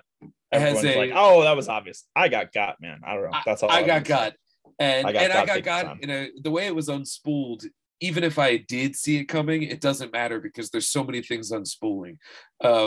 We've got a incredible final performance from Diana Rigg. We've got another incredible performance from Ookie Spooky Terrence Stamp. just a joy to watch him. Yeah, there's really, this is one of those movies that within 20 minutes I was just in it, and whatever it was going to do, it was going to work because its magic spell had been cast and I was under it.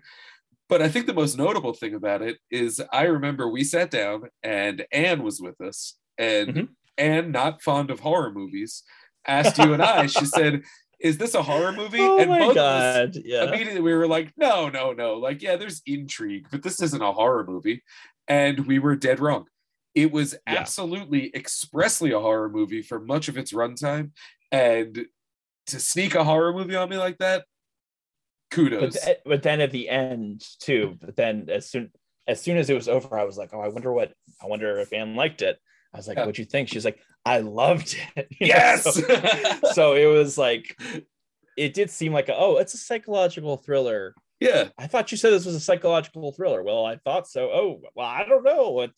And that goes to show, like, I'm glad I didn't know very much about this movie going in, other than, seems kind of like his chance to do like sort of a giallo film. Yeah. I knew so little about it, and I was really and the last 20 minutes I just thought were incredible. It really elevates the whole thing to another level. And, the staircase and the yes. It's so good. And then just that final shot, just literally basically ends with a chef's kiss, more or less. Yeah. You know, it's just so good.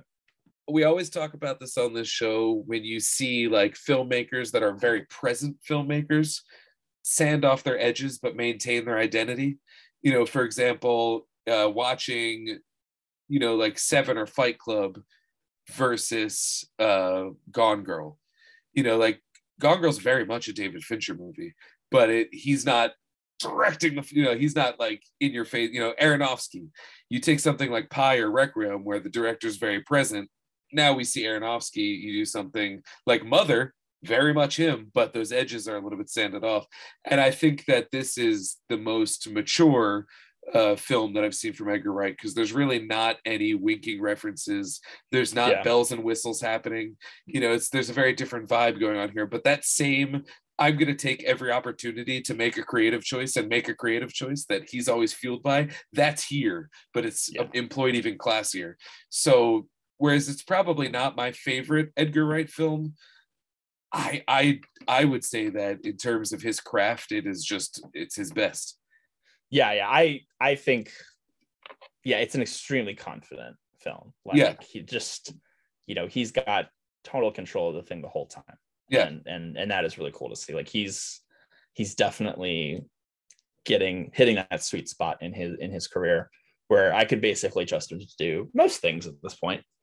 I loved too how it was sort of in conversation with, you know, okay, like there's also this elephant in the room of like, okay, this movie, it kind of has a lot of the same basic plot of Repulsion, and, you know, and who directed Repulsion? Roman Polanski, right? So the movie's kind of also in conversation, you know, maybe it's not necessarily an amendment to Repulsion, but it is bringing up those films in conversation and maybe trying to sort of amend them in retrospect. Or, you know, I'm somebody smarter than I could say this much better, but there's something going on there. That's all I know. It's an effort to detach the fruits of a man like Polanski and the culture that he represents. I think it's an attempt to extract the fruits from that tree. It's like, that was a good idea. That was a good story, but let's take it and put it in better hands. Basically, pop the fruit off the rotten tree and we replant it. Yeah, exactly. That's exactly what it is, and that's how it should be. I mean, like another movie sort of did that this year, and rotten is a very aggressive word, but in terms the diseased tree. Well, in terms of like Candyman, the remake of Candyman, the original Candyman is beloved and kind of unassailable. It's really well done. But it is still definitely made from a white lens, white filmmaker. And so to exist as the new one, Nia DaCosta's version, isn't a refutation of it, isn't a denial of it, but is just saying like, great work. I'm going to try and do something, you know, that just through sheer, you know, connectivity to it. I'm going to do something identity, a little different. Like I'm going to respond to yours and push it a little bit further. And so this is like that, but I think with a little bit more of a stark, like, we're gonna push it further. Also, you can go Right. back to your cave because we don't really need you anymore. And it has the writer Christy Wilson Cairns, Yeah. who is the co-writer with Wright. And she's writing the new Taika Waititi Star Wars movie. Pretty crazy. Oh, cool. Right on. Yeah. So yeah, and you can definitely just, you can feel there's definitely a female gaze here for sure. No question about it. Or I don't know if that's the right term, but it's definitely like you said, I'm going to take this and I'm going to sort of issue it a bit of a corrective or update it. And in doing so, also acknowledge that, yeah, maybe the past wasn't all that. There were good things, but it wasn't that golden age that you're talking about, basically. Yeah.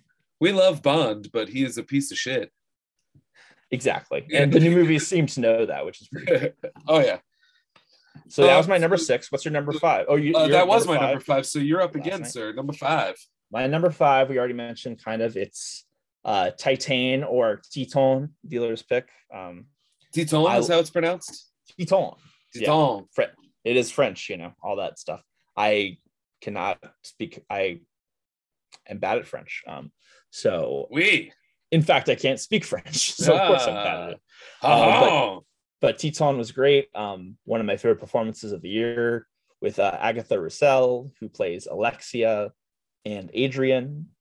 And the movie just ends in such a different place than it begins. Oh, yeah. And that again. It's just such a rich film that you can really tap into so many through lines. For me, I loved just sort of to me, it was like a really moving story of a father and son, or father-daughter, however you want to look at it. And also just father-child. The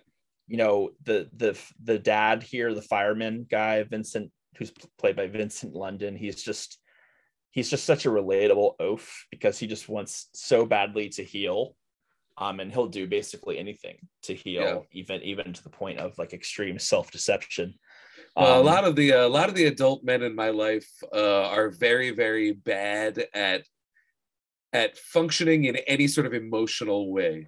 Right. Seeing that writ into this character that kind of has that pulled apart is really something to see. Right, exactly. But then you see that his actions are correct. His actions are sweet.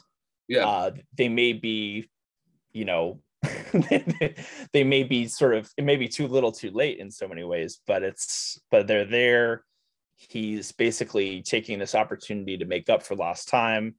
To me, it's like a story about, a father who's basically giving unconditional love and raising their child, especially if that child were to, say, come out as trans, or to basically, if that child were to change their gender identity. And it's sort of like modeling, how can I just be a good, loving father for my child, no matter what they decide in life. And there's also this sort of tragedy part of it, where it's perhaps if, Alexia had this from the beginning, things might have been different, but then they would have never met. So it's just, there's so many paradoxes in the film. And this is a movie I will be buying the 4K of as soon as it becomes available to me, because I'm going to watch it 100 times. Oh yeah. I mean, talk about confident filmmaking. Oh God. It's unbelievable. It's a huge step up. It's Raw was already great. This is just with her second one, it's basically, I could call it a masterpiece, more or less. I would agree. It's A-level filmmaking. She knocks it out of the park, and it is it is gross as all get out. And my wife came in, and during the last scene, I was like, hey, about this movie. And yet, but almost I would say too that the last scene is kind of telegraphed for a while, that it's coming. So it wasn't all that shocking to me when it finally got there. But just the journey of sweetness between the two of them, the dance scene where Future Islands is playing, and the two of them are just sort of very pleasantly just kind of floating through this moment in time together. It's just one of my favorite scenes of the year. Nice. One of my favorites. Now I really feel like I should have bumped Titan up. One of my favorite scenes I think I've ever seen. We'll refer to here as the dipstick gag. The dipstick gag. When you in Titan, when you check your oil in your car, you pull out the dipstick, you wipe the oil off, and stick it back in, and you pull it out, and then you can measure based on how much oil is showing on the stick. Now there is a scene where, in an effort to, I mean, this is so early in the movie, I don't think it's a spoiler. It doesn't spoil too much. Yeah, in a scene where Titan, who has recently had sexual relations with a car, concerned with potential motherhood, uses the dipstick of a car to try and perform a self-abortion. And when she pulls it out, the visual gag of the process of pulling out the dipstick, wiping some oil off, and reinserting was played for some extremely dark laughs. And I picked up on it, and I just want to shake Julia Ducournau's hand and say thank you for making a joke that is so brilliant and so just absolutely depraved. It is fantastic. Oh yes, absolutely.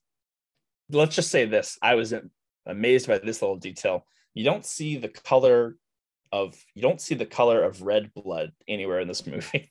Yeah, that's true. That's very true. Even though there's a lot of gore and violence. At least I don't think you do, but there's a few prominent scenes. Yeah. And it almost makes you wonder if these are even human beings. Yeah. The first scene of like, oh, we're going just like no prisoners here. Like there a lot of people are gonna die. You know, it kind of takes a slasher element. That was one of those like home run moments where I was like, this is rock and roll filmmaking. I'd leave the theater now if there wasn't 2 more hours of movie, just because I don't think we could ever peak higher than this. That's amazing. Yeah. I love Teton. That's my number 5, and I'm looking forward to seeing it again. Nice. What's your number 4? My number 4, sorry, I did a little rework in there. My number 4 is a film that I saw at the Philadelphia Film Festival.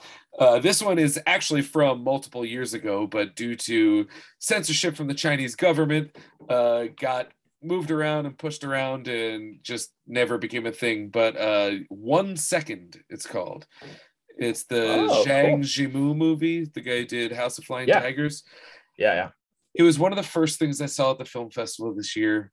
It's an absolutely gorgeous movie to look at, but it's ultimately a movie about exhibiting movies. And so at the film festival this year is right around the time we were starting to get the, hey, everybody around here is vaccinated. It's cool. We're getting out to movies again. It's kind of cool. So it was like a warm moment. Little did we know what the future held. But it was a warm moment, and a warm moment gathered around this movie that was all about film, really. It's just one of those experiences I wouldn't trade away. But that's what the movie is, it takes place during the Cultural Revolution in China, and it follows 3 main characters. It's a child thief who is being pursued by a drifter who got like kicked out of his post because the child thief stole a reel of film from a third character who rides on a bike taking the newsreel and whatever movie he has that week from village to village or outpost to outpost. And so everybody is now searching for this film and chasing this film, and everybody has a reason to want this reel of film. And it's kind of light and cute and fun, but it's intense in that this film is being tossed around. Meanwhile, one of the other reels has spilled. And so the entire village is building a rig to clean off the film from the sand and water, but doing so as a communal effort to preserve the film itself to make it proper to exhibit. And so it's all of this going on at once, but it's a big group effort. And the whole idea is everybody has different reasons, but it's all a concerted effort to make sure that that newsreel plays tonight. And it's just fun. It has a really like cheeky sense of humor, really strong characters. And it's just gorgeous. Every shot's a painting. That's great. Yeah, I loved it. Philadelphia Film Festival for that reason, because you always come away with something, really being blown away by something you would have never seen otherwise. I almost didn't see it. This was just like a gap filler. I was like, I'm not movied out yet. This seems okay. I like this filmmaker. And then you end up getting blown away by it. And it's just, it's a delight. And it was one of those where it was supposed to play, I forget which film festival it was. Either way, it was supposed to play, and then suddenly it just got pulled. And they cited like, technical difficulties, but it's like secretly one of those things that because there is some sort of criticism of Chinese government within the context of a cultural revolution story, that the powers that be were just like, no mas. So, I feel pretty privileged to have seen it, and I imagine it's probably will be accessible, if not already, here in America for sure. But Great. Yeah. Well, that's awesome, because recommend. I did not even know, like I did there. Sorry. There's a funny little joke that me and Ann have. There used to be this infomercial. We grew up in Montgomery County, Maryland, and it was like a real estate agent interviewing people who are bummed out that they didn't know about these homes that were for sale. And because like they had the wrong real estate agent, and the tagline at the end is, "I didn't even know those homes were there." That's amazing. And it's like very depressing. It's like very sad, like when they say it. So in terms of 1 second, a movie that I wasn't really aware of, I'll say I didn't even know those homes were there. There you go. So my number 4, let's see if you can guess what it is. Just I'm gonna give you a hint. Okay, ready? Okay, so your number 4 is Memoria. Yeah, there we go. Right on. Yep. It's Memoria by I should have probably really looked this up, but I think it's Achitopong Weerasethakul. Yes, I learned Achitopong Weerasethakul. Yeah, I think Thai director. Correct. He tells people to call him Joe, but that's just a great name. And Memoria is a great movie. The first movie I saw at the Philadelphia Film Festival this year. That's very hard to see. Festival starter. Oh, it was an amazing festival starter. And I had never seen one of his movies before, but I knew that they were very much like slow cinema. Have you gone back and seen any since? I haven't, but I definitely will in the new year. I only saw Uncle Boon Me, but I could definitely recommend it. Oh yeah, if you like Memoria, you'll like it, and yeah, Memoria rocks. I did, yeah, and I just love that this is just one of the most like physical movie watching experiences I had all year, where it slows your breath down, it sort of entrains you to the rhythms of it, and it's like a movie that kind of asks you to slow down and meet it, not even really meet it halfway. It asks you to like come to it, and then once you're in its spell, it's just like you're hooked, and it's just like a whole slow drip of just a cinematic bliss, and it just kind of just makes you like, it's a weird movie to describe because it's basically just, the movie where Tilda Swinton hears a really loud noise and she has to figure out what it is. And when it comes, the final reveal is just bonkers. It's something in a really funny way. And you're like, okay, fine. Yeah, I'll take it. But that's definitely one of those moments though, where I just want to stand up and cheer and be like, thank you for not copping out. Thank you for fulfilling the creative impulse that led you here. Cause it's wholly unique. And exactly. Like, there's nothing I can say about it that could prepare you. So, I love this movie. It's not the vibe of movie that typically sits with me for an end of year list, but me neither, which is why I did really give it an almost perfect score though. Like that's a movie that because you came out of it and I had planned to see it because of the weird release where it's, I believe, only playing like one theater at a time ever. Yeah, I don't even know like when it's or if it's going to play Philadelphia. It's like a mystery basically. So naturally, I didn't want to miss it at the film festival. And even though it's a movie I always wanted to see because I liked Uncle Boon Me, I remember sitting down and be like, man, 2.5 hours. This could be a long one. And I don't think I felt I won't say I didn't feel the length at all. I was surprised when it was over. I felt the length, but I enjoyed all of the length. Like I think part of the length being present is like part of it. It's supposed to be a long movie because I think what you're saying is right. Like it almost forces you to meditate. And mindfulness is so rare that you have to like really force it. And even as someone who occasionally meditates, it's hard to just switch it on. And so to have an outside party kind of put you into that seems impossible, and it feels effortless here. I never I felt the length, but only insofar as like you go, man, it's great that I've been in a pool all day. It's just like oh, it's great I've been here, But it's just such an odd concept, and it's just such a cerebral way into that feeling, which is what I loved. It basically just gets you like you leave the movie theater and everything just feels a little bit different, and that's one of the best things I can ask for from a movie. Hell yeah. I'm into that. So Memoria is my number 4. Nice. What's your number 3? Oh, sorry, my thing was wrong. My number 3 is No Time to Die. Okay, all right. So Kudos. since last summer, I started watching all of the Bond movies. Like once No Time to Die got pushed back, I was like, let's watch all the Bond movies. I had seen It was like most the or all universe of giving them. you an opportunity to like, Yeah, this is your one shot to just really do it. catch up on all of them before this one comes And out. I feel like I had seen most of them in some way, shape, or form on TV. And, you know, by sheer force of like, ever since GoldenEye, I've been seeing them in the theater because I've been, you know, old enough. And so No Time to Die was one that I was very excited about. I do love Bond movies, and I watched all of them. And one of the things that arose during this rewatch is that a lot of Bond movies really suck. A lot of the old ones are just dated as all hell, and not in like fun ways where you're like, oh, he just slapped that lady from being crazy. That's not appropriate, but it's like fun because it's dated. Not even in that way. Dated where there's like there's animals doing double takes. There's cars that do fast motion. For a couple Bond movies, there's this weird like Southern sheriff who shows up and like essentially gets, you know, pie in the face all the time. So rewatching all the Bond movies, I was like, some of these are fucking garbage. But a lot of the ones that are largely considered bad, I really enjoyed. And it came to this idea of like, wow, like Bond can be anything.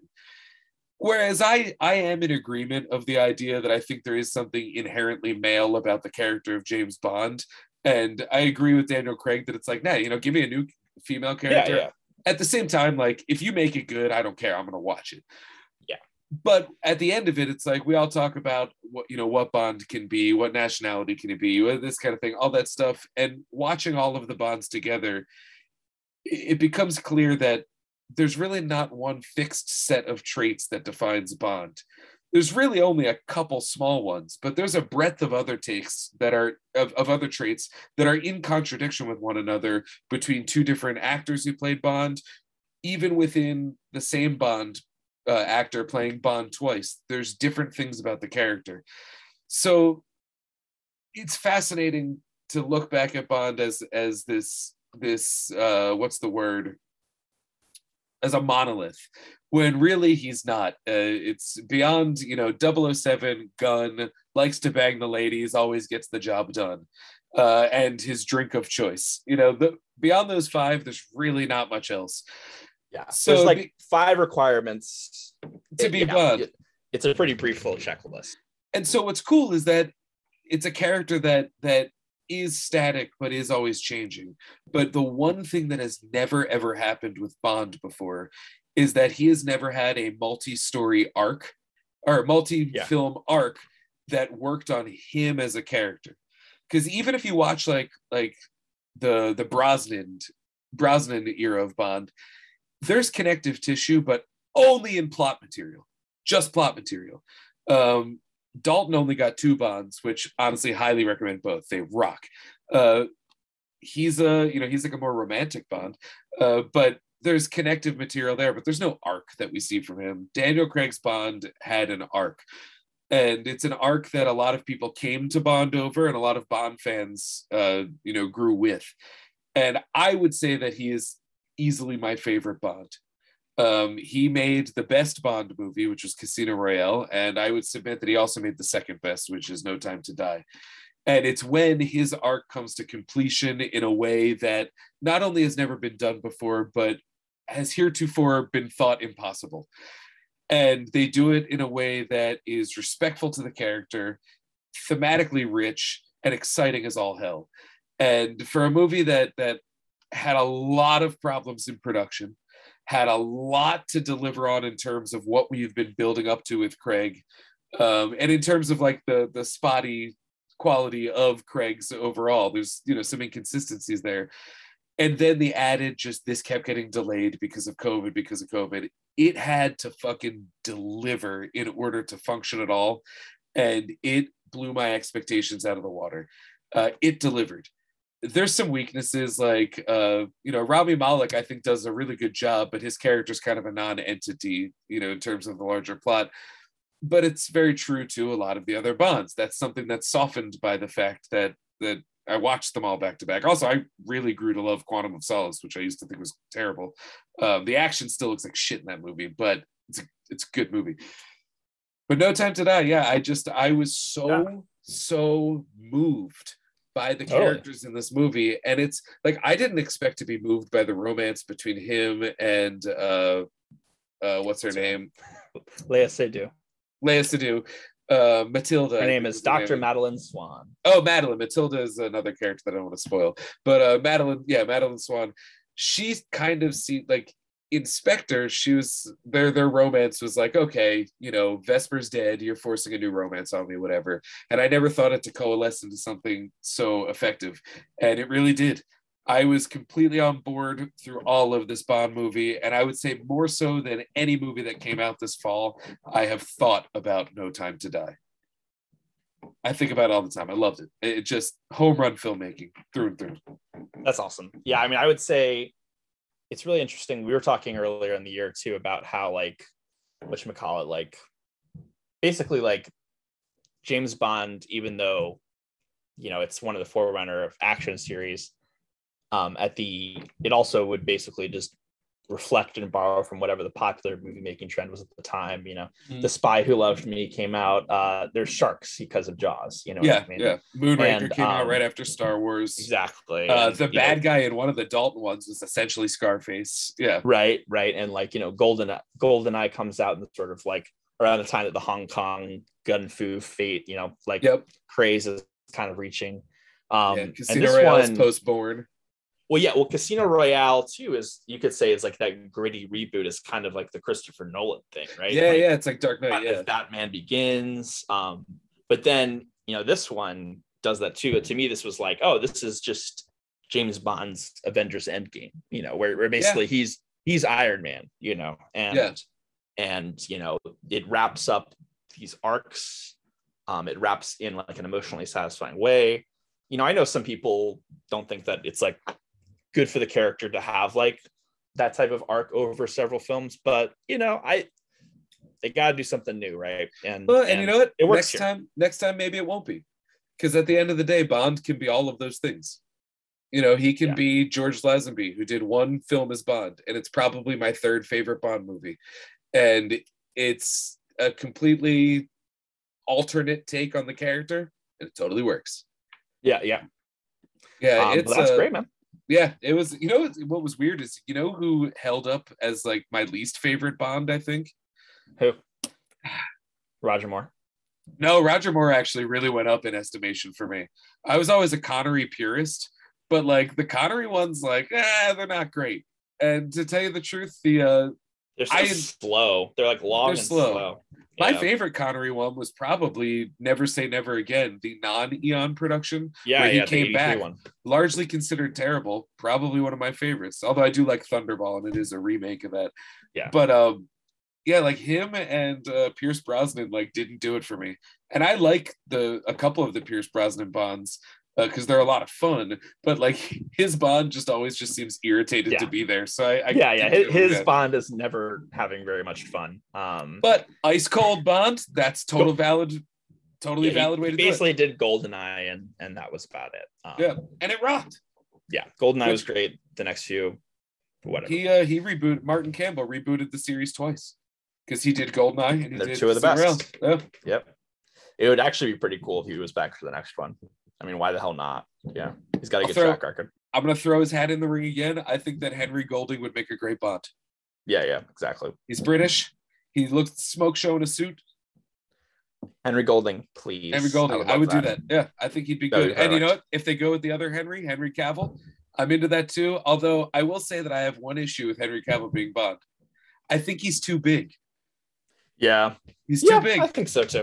I mean, James Bond has to be able to be, you have to throw James Bond across the room at Odd Job or whatever, you know, like a big guy like Dave Bautista has to be able to pick Bond up and throw him, or like Jaws has to pick him up and throw him across the room. Bautista and you can't does do that throw with him Henry Cavill. No, not happening. He'll cock his fists and then get to action. Exactly. Yeah.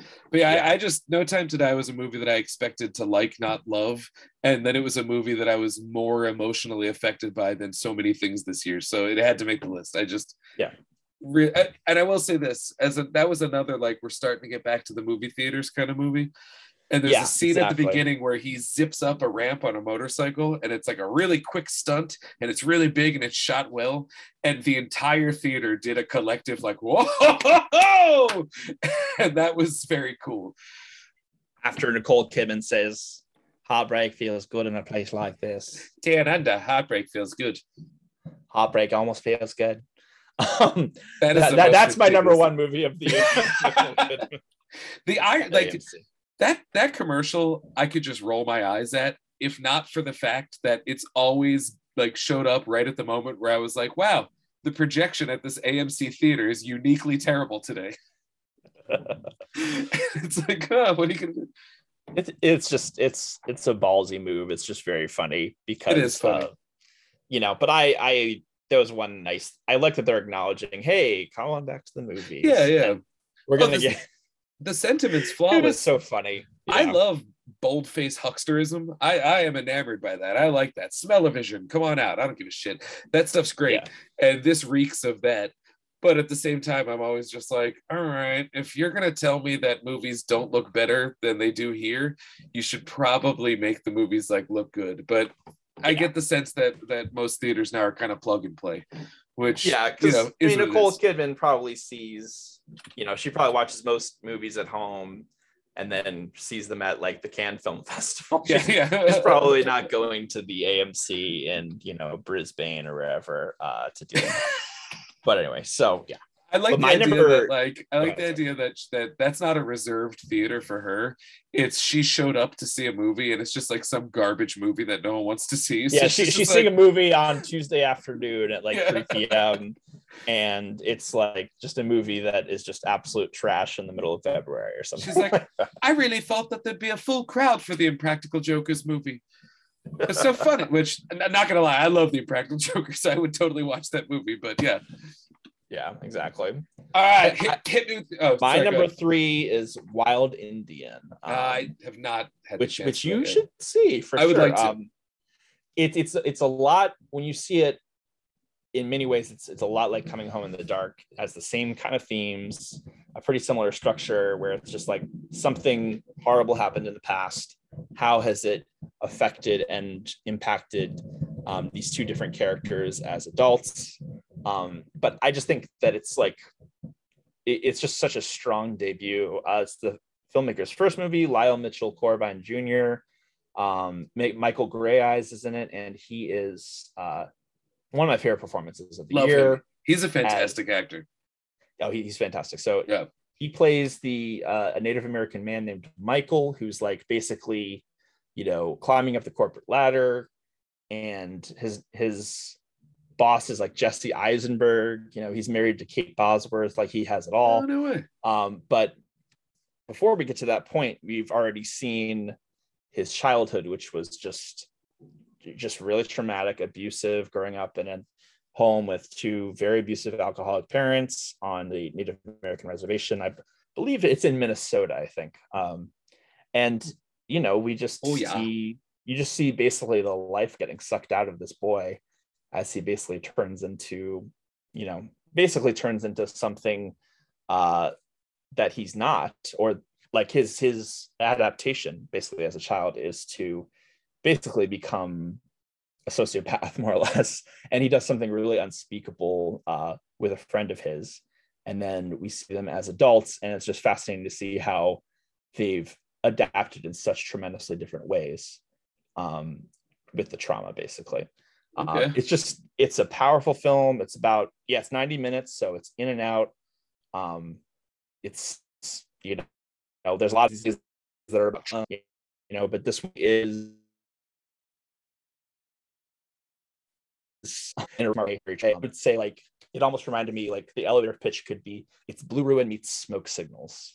Okay. Because it's like about Native American identity, about genocide and the legacy of genocide, but also just the, adults getting into really dangerous, violent situations that they may not be prepared for, basically. I want to see it. You pointed it out to me a while back, and I meant to watch it. I just have not made time for it. It's a bummer. It's very haunting. When it was over, it was just like, geez, that that was sad. But you know, it serves a point, and you're not going to see too many other movies that are quite like this, because of, you know, the subject matter. And Nice. Michael Gorias, once again, is just incredible. He's so good. I love that guy. So that's my number 3. Definitely seek it out when you can. I would like to. I mean, I imagine it's probably streaming, right? It's on Stars if you have that. Okay, I'll find a way. No, I'll just buy it. That's fine by me. Jesse Eisenberg. Nice. Up to number 2. I remember you mentioned it. I did not expect that we'd be talking about it. Very cool. Or sorry, up to number 3. Yeah.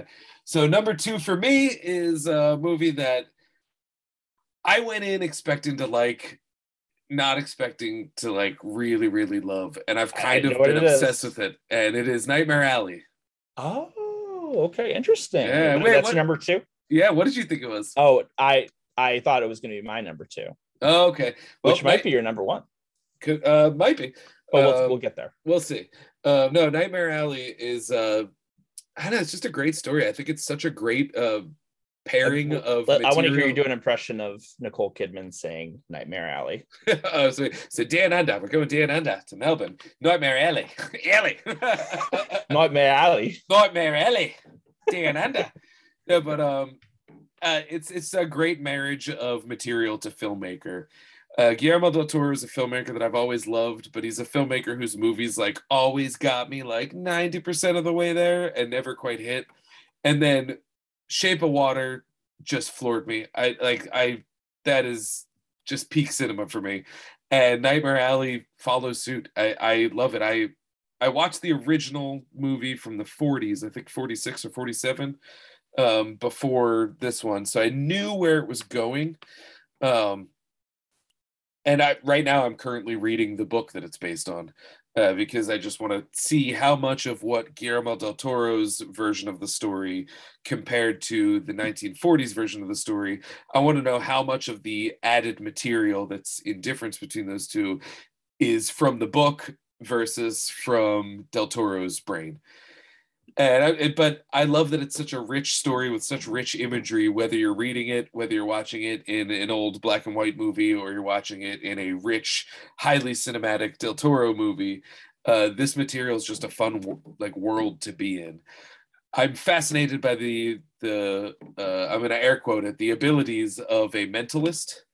That's a really, really interesting subset of the magician, the prestidigitator, and the idea, though, of taking these sleights of hand, passing them off as actual magic, and then using that to dupe people is a tale it's a tale at least. It's a very American tale. Yeah, I would say it's a tale. Survival Goes West in America. It's at least as old as Joel Osteen. We'll say that, and much, much older. And it's just one of those worlds that's fun to play in, and it's 2.5 hours in this beautiful world stacked to the gills with character actors that I love, all just being fucking. The characters in this movie are either shitty, jaded, or naive, and those 3 things are constantly in flux. And so many situations are introduced where shitty meets naive, shitty meets jaded, jaded meets naive, and how that plays out. And we essentially are just watching an extremely confident, extremely talented, extremely privileged and desirable man just descend because of his greed and his daddy issues. And it is some hardcore upsetting stuff. And it's the type of stuff that shouldn't be as fun as it is in Nightmare Alley. Yeah, I think you said earlier, like PTA likes to make, just something about likes to make tragedy or the rough parts of life. He makes them seem kind of like fun, basically. Yeah. This definitely it has a lot of fun with the darkness, basically. Yeah. And also best cast. I mean, holy moly. Cast. But one of the cool things is that I love it when a cast can be so incredible, but the best part of the cast is the MVP is probably the 7th most famous person. Yeah. David Strathairn in this movie was so freaking good. He's Petey. Yeah, they and that's the thing. These are titans of cinema. Cate Blanchett, Bradley Cooper. These are faces, and at no point does any one of them like tower over the movie where you're like, this is their movie.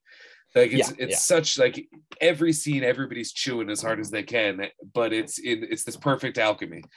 Man, I loved it. And the ending is that's like one of my favorite endings of the year. So good. Just brutal and haunting, and but funny and tragic all at once. Just great. I forget who made the joke. Someone on Twitter made a joke that was just like, I can't, like, Willem Dafoe is, I think, 66 years old. I can't believe it's taken him this long to play a carnival barker named Clem Hotley, because that just feels like it should be inevitable. Willem Dafoe is my number one actor of the year for Letterboxd stats. I watched 12 Willem Dafoe movies. He's just in everything. He's the man. He's Willem Dafoe. He just is in everything. It's wild. And everything's better with him in it. The only other thing I want to say about Nightmare Alley, there's this great line. There's a character played by Cate Blanchett who is a sultry, ambitious psychologist who might not be the most morally up and up. And she's having a tit for tat with Bradley Cooper, who is just a straight up con man. And they're like reading one another and doing saucy language back and forth. And so he does a little something like this, and then she responds in kind like this, and that's back and forth. And then he's just like, yeah, you seem classy, but I also think you could probably, hang out in the alleys. And she just goes, yeah, if I want mud on my skirt, I know where to find it. It's like, oh, Maron, that's so good. Yeah, she's just walking right into that. Yeah, she's perfect. Like no one else could do that. No one could do it. Just walking right into that that style and just owning it. And she has a tendency, perhaps, I think, to kind of overact a little bit. Oh yeah, a lot of people. That's why we love her. Yeah, she gives 150%, where 100 will do. Yeah, 100 will do. But it definitely works really well here, and she's great. She's so good. I love her so much, and she's a lot of the reason why this movie made it up the side.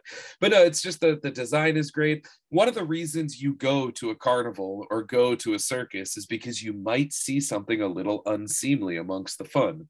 That's part of it. The whole idea of a freak show is that you're being a little bad by being there. You're seeing something that maybe the human eye shouldn't see, but we're gonna let you in on this little secret.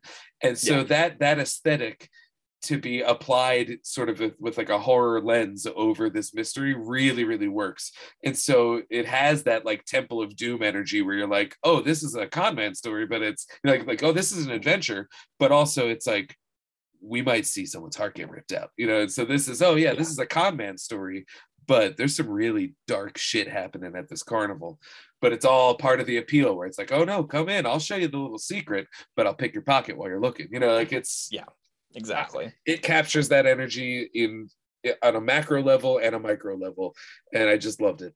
And there's kind of a cool way where, in terms of you being a customer or viewer at this carnival, like you might get duped. You don't really know what you're going to find. He walks in first as a customer, and while and it's just interesting to think about how he also gets duped by the carnival. Yeah. In terms of like how he starts the film and where he ends up. It's like he's been played just like everybody, but he thought that he was the one running the show.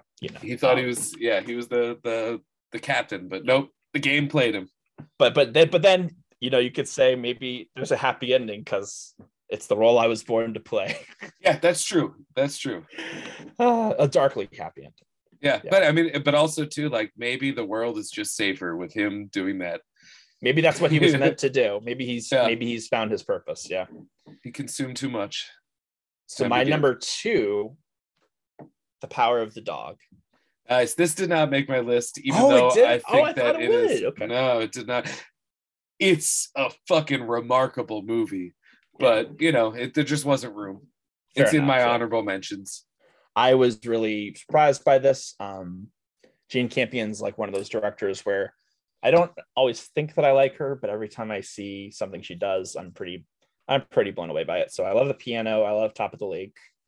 I've only seen Top of the Lake. I haven't seen The Piano. Oh, The Piano is just magnificent. I definitely intend to. She likes to make movies about the highs and lows of desire, the lightness and darkness, love and danger, and sort of the middle ground where it kind of meets in the middle, and how that sense of desire is very transformative. And there's part of this movie that is actually like, you think that there's sort of a part of this movie that is very romantic. And then once again, though, where it goes, sort of like desire can be liberating, and it can also be your ticket to hell, basically. Yeah. And I think that, but there's a tragedy underneath it with Benedict Cumberbatch just playing like the angriest man I've seen on screen all year. And that says a lot for, a lot of angry men in movies, but also giving one of my favorite performances of the year by far, best he's ever done. I would agree with that. Yeah. The days after, I just felt this weird combination of like sort of simmering romance in my mind, but also just sort of like dark, like sinister shit. You know what I'm saying? Mm-hmm. Like, I don't really know what else to say about the movie, but it just really it stuck with me quite a bit. It was just absolutely incredible. Nice. I liked this movie a lot, and it was definitely one of those movies where I kept thinking I knew what it was about or where it was going, and then just being proven wrong. But yeah, exactly. It was a wild ride, and I did not know where it was going. I got once again. It was a wild ride without being like bombastic about anything. It goes down pretty easy. It's pretty stark. Trying to think, what's the word that he always pronounces wrong? Oh, I don't know. I think I know what you're talking about. You know what I'm talking about? He just about? pronounces it weirdly. Yeah. He pronounces it weirdly, and he refuses to say it any other way. I forget what word it was, but it resonated with me that he did this as a thing, because as we all know, his character is struggling with his character likes Bronco Henry a lot. Yeah, he's struggling with his own internalized versus externalized vision of what a man can and should be. And there's a certain word that he always says wrong. And but the way that I related to it is like, my dad is very similar in terms of he refuses to do emotions. It's not a thing. If anything has even the lightest amount of flair, it's like stamped as gay, and he won't do it. Like that's the thing. And so I always laugh because it is impossible for my dad to say Chipotle, which is one of his favorite restaurants. And I am convinced he says Chipotle. He says Chipotle. And I am convinced it's because the TLE sound, the tele part, is just way too gay for my dad by whatever metric. Just too effeminate, yeah. It's exactly. Whatever metric. It offends his manhood. And so he says Chipotle.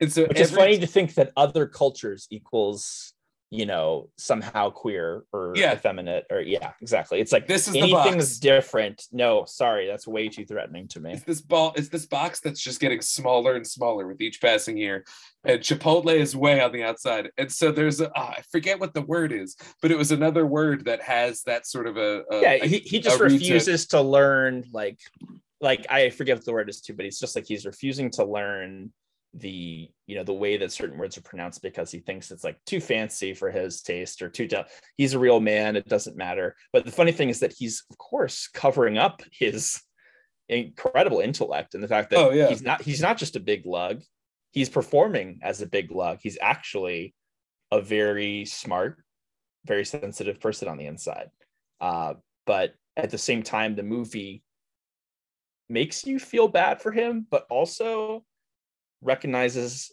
like, takes a very clear moral stand on what this person's role should be in the world. Basically. Let's put it that way. Well, and he imagines where this person belongs. The cowboy is like the toughest guy. Wait, I actually found a text message where I was discussing it, and so I think I found it. Anytime that he referred to the piano, he called it a panano. Banana.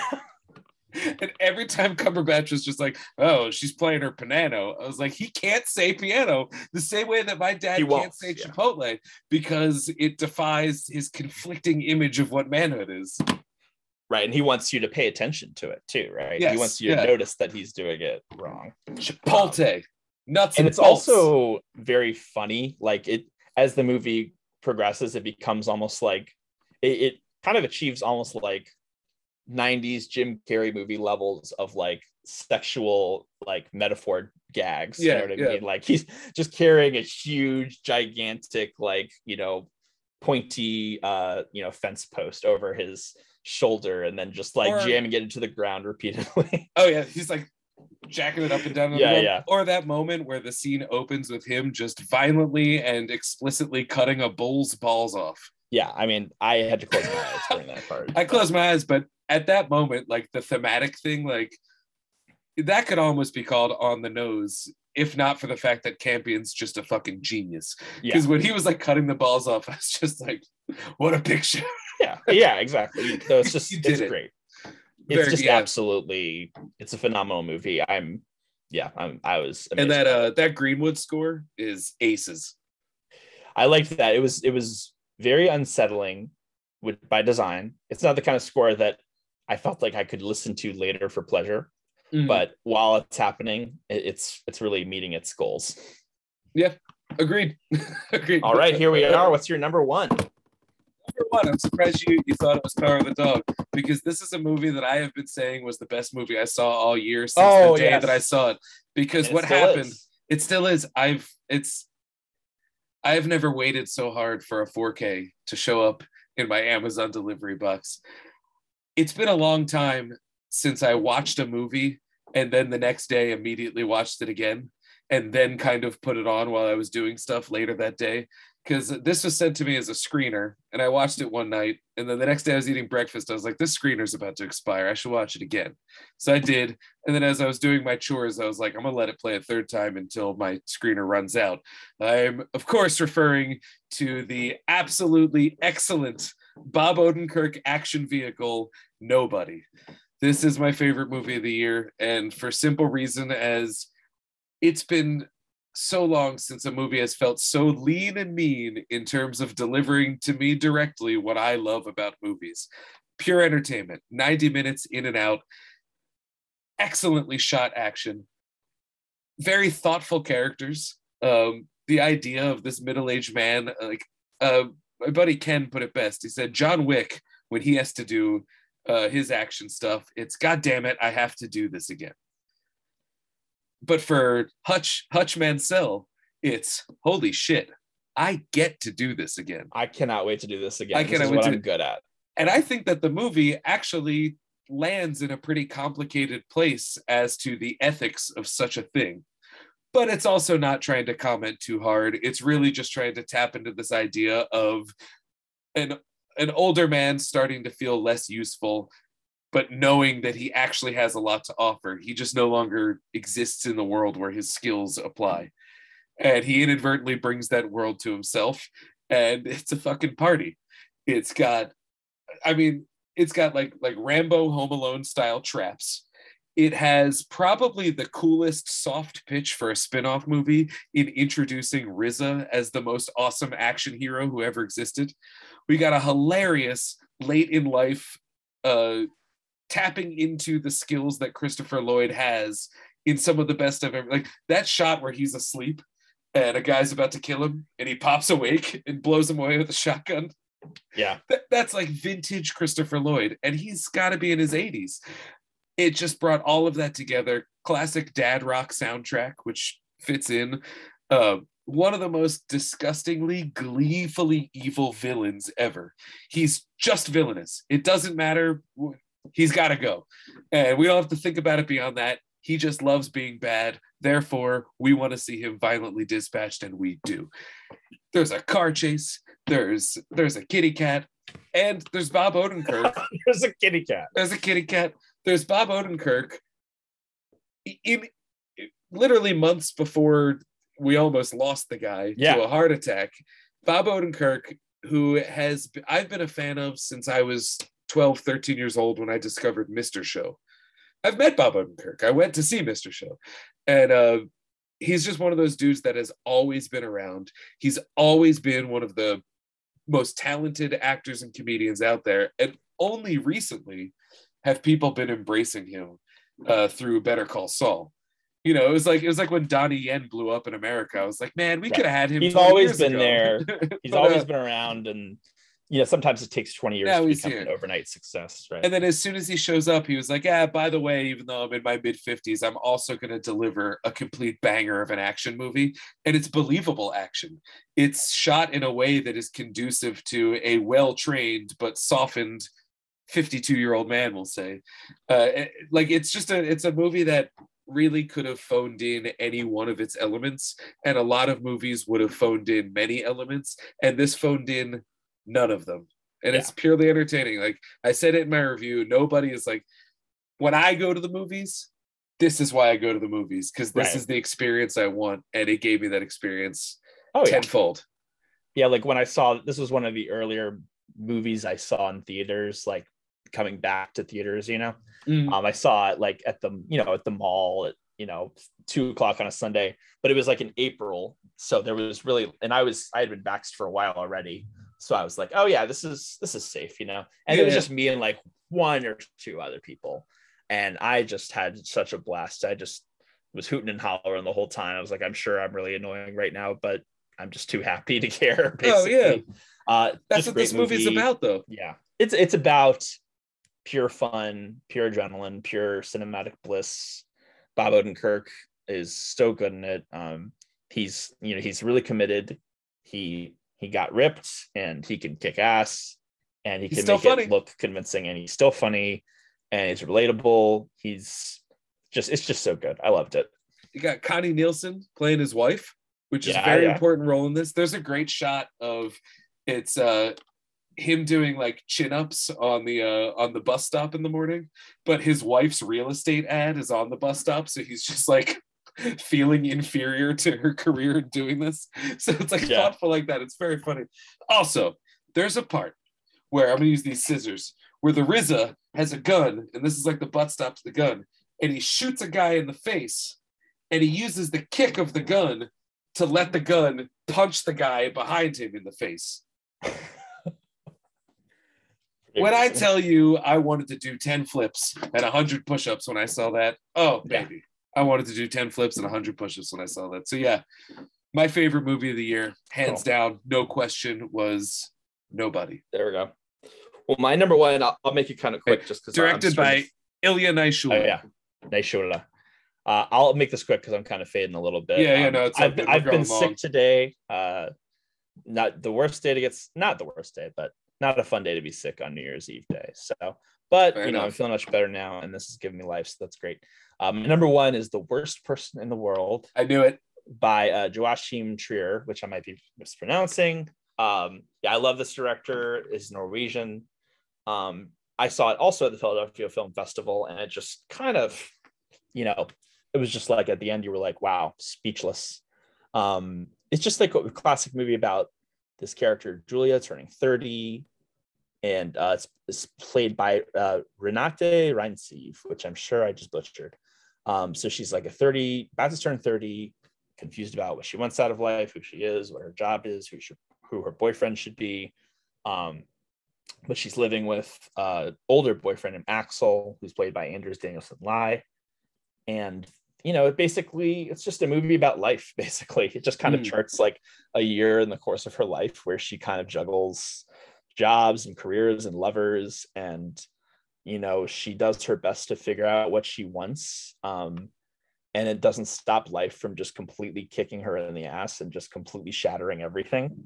And yet even so, like, that doesn't matter. Like, she doesn't come out of the movie at the end having learned some great lesson. Like, she still has to kind of sit with this ambivalence, and that's what I think is like the film's masterstroke. It's like all of these things can happen to you in your life, but that's just the world, basically, and it's not waiting for you to figure it out. And if you're waiting around to reach the age where suddenly everything makes sense in order to start living your life, like, you're just wasting time, and it's just like life is already happening, basically. So it's one of those movies that just really gets you to think about embracing the messiness of life and the imperfections, but also finding the like beauty in the little moments. And I think it's also a movie about like aging without children, and what the pressures of parenthood, the looming possible pressures of parenthood, And it just really speaks to that in a way that isn't reductive, which I think most movies kind of go for. Mhm. It's just an absolutely gorgeous film. Has my favorite scene of the year where she run, like, basically becomes a magician and stops time and is able to kind of run to see what another life could be like. Just all incredibly relatable stuff. And I love this director is just one of my favorites. He also made Oslo August 31st, which I think this might even be better than, even though that seems like a tall order. I still gotta watch that. I loved love Thelma. Thelma rocks. Yeah. So this was my number one movie of the year. I listened to Waters of March by Art Garfunkel all the time now, and I'm just immediately taken back to that feeling I had at the end of the movie, where it's like, even after all that, we still don't have any answers, basically. Yeah. Like, you're still sort of, and but it's like there's something really cathartic about the way that this movie kind of speaks to that, though. It's like, yeah, we don't have any answers and we have to go on, and that's okay, basically. Yeah. Like, because what else is there? Yeah, what else is there? What else are you gonna do? You can't stop time and run to go see what something else might be like, even though that would be nice. But would it be? So it's one of those movies. I mean, it worked out well for Zach Morris. That guy does look like Zach Morris. Norwegian Zach Morris. I was saying, because Zach Morris used to say "time out," and then everything would pause, and he could alter the world and like make Mr. Belding punch Slater or something. Yeah. But it always worked out for him. Now, I like this movie quite a lot too. I think it's kind of cool, like, and maybe I can only see this now because I'm in my late 30s, but like, every coming of age story I've ever seen is about adolescence or teen into adult. Yeah. I feel like I did my most profound growth from my late 20s into my early 30s, if I really think about it. I mean, you're not capable of doing that's just one of those things that snowballs with time. But to see the coming of age idea applied to the late 20s as opposed to childhood is something that feels kind of new, and I think allowed me to relate to this harder than if I were to watch, a movie about teenagers. Oh yeah. And it was just so cool to see a movie that helped me really, like, just resolve the confusion and gray areas of being in your 30s, and just sort of being like, I have all these choices to make. How do I know if I'm going to make the right one? And yet knowing that, you can't pause time and slow it all down and wait for, you can't see how it would play out in an alternate dimension. And two, like, there's just some moments in this film that just totally just like ripped me apart in the best way. Like, there's a whole scene where Anders Danielsen Lie just talks for a while about how when he was younger, he used to go to comic book shops and record stores, and basically he grew up in a world that doesn't exist anymore. And I think, like, even being 35, I totally feel that way.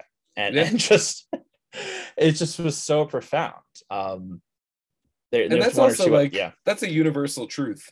It is. Time stops for nobody. And I imagine, once again, fast forward, we're 50, we go, wow, this world is quite different from what it was when I was in my 30s. Yeah. It's like the world is like, you cannot stop the world at any two different moments and expect it to be the same. Yeah. And this is kind of like, the movie only occurs over the course of 12 months, but it seems like, it just seems like so much has happened. And it's just sort of like, how did all, like that feeling we have where we look back at, what happened in January, February of 2021. How was that earlier this year? It kind of captures that sort of feeling. I just loved it. I'm obsessed with this movie. It's nice. So freaking. It's a great movie. I feel you, man. It's a great movie. It's one that could have been a list entry had I had a chance to see it again, because I sort of saw that in the thick of the film festival, which is its own sort of crazy cloud. Yeah. But exactly. Yeah.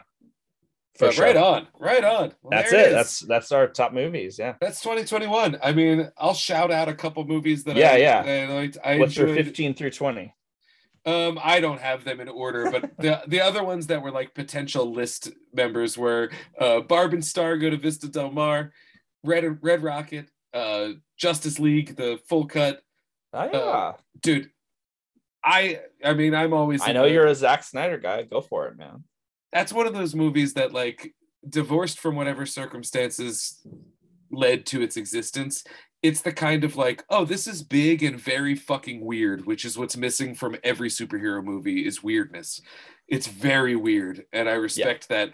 And whereas I lament that we don't see the universe that he was going to build, I also think it's probably so weird that it wouldn't have sustained anyway. So I'd actually rather it just be something that I imagined for now. But as an artifact, that's the thing. Honeydew, killer horror movie. Suicide Squad, just for sheer fun. Malignant, The Novice, The Sadness, Beyond the Infinite 2 Minutes, The French Dispatch, VHS 94, The Scary of 61st, and I was actually very surprised. I finally caught up with Antlers, and that movie fucking rocks. Better than Agnes, I guess. I did not much care for Agnes, but hey, you know what? It's all right. It not was for everybody. I am glad that I made the choice to see Agnes because it was a good night. Yeah, I don't think you're gonna really have many chances to see that anyway.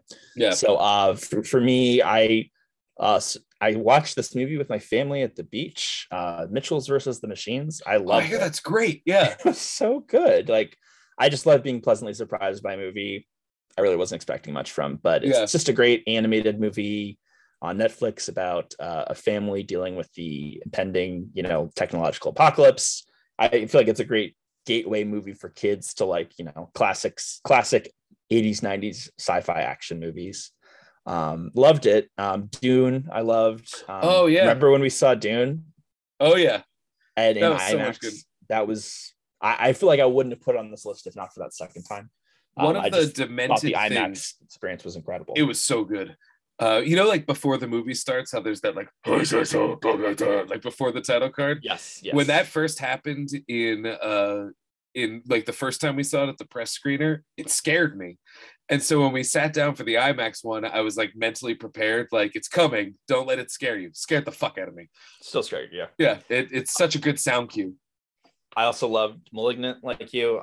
That was just one of the most fun movies. The last 30 minutes is incredible.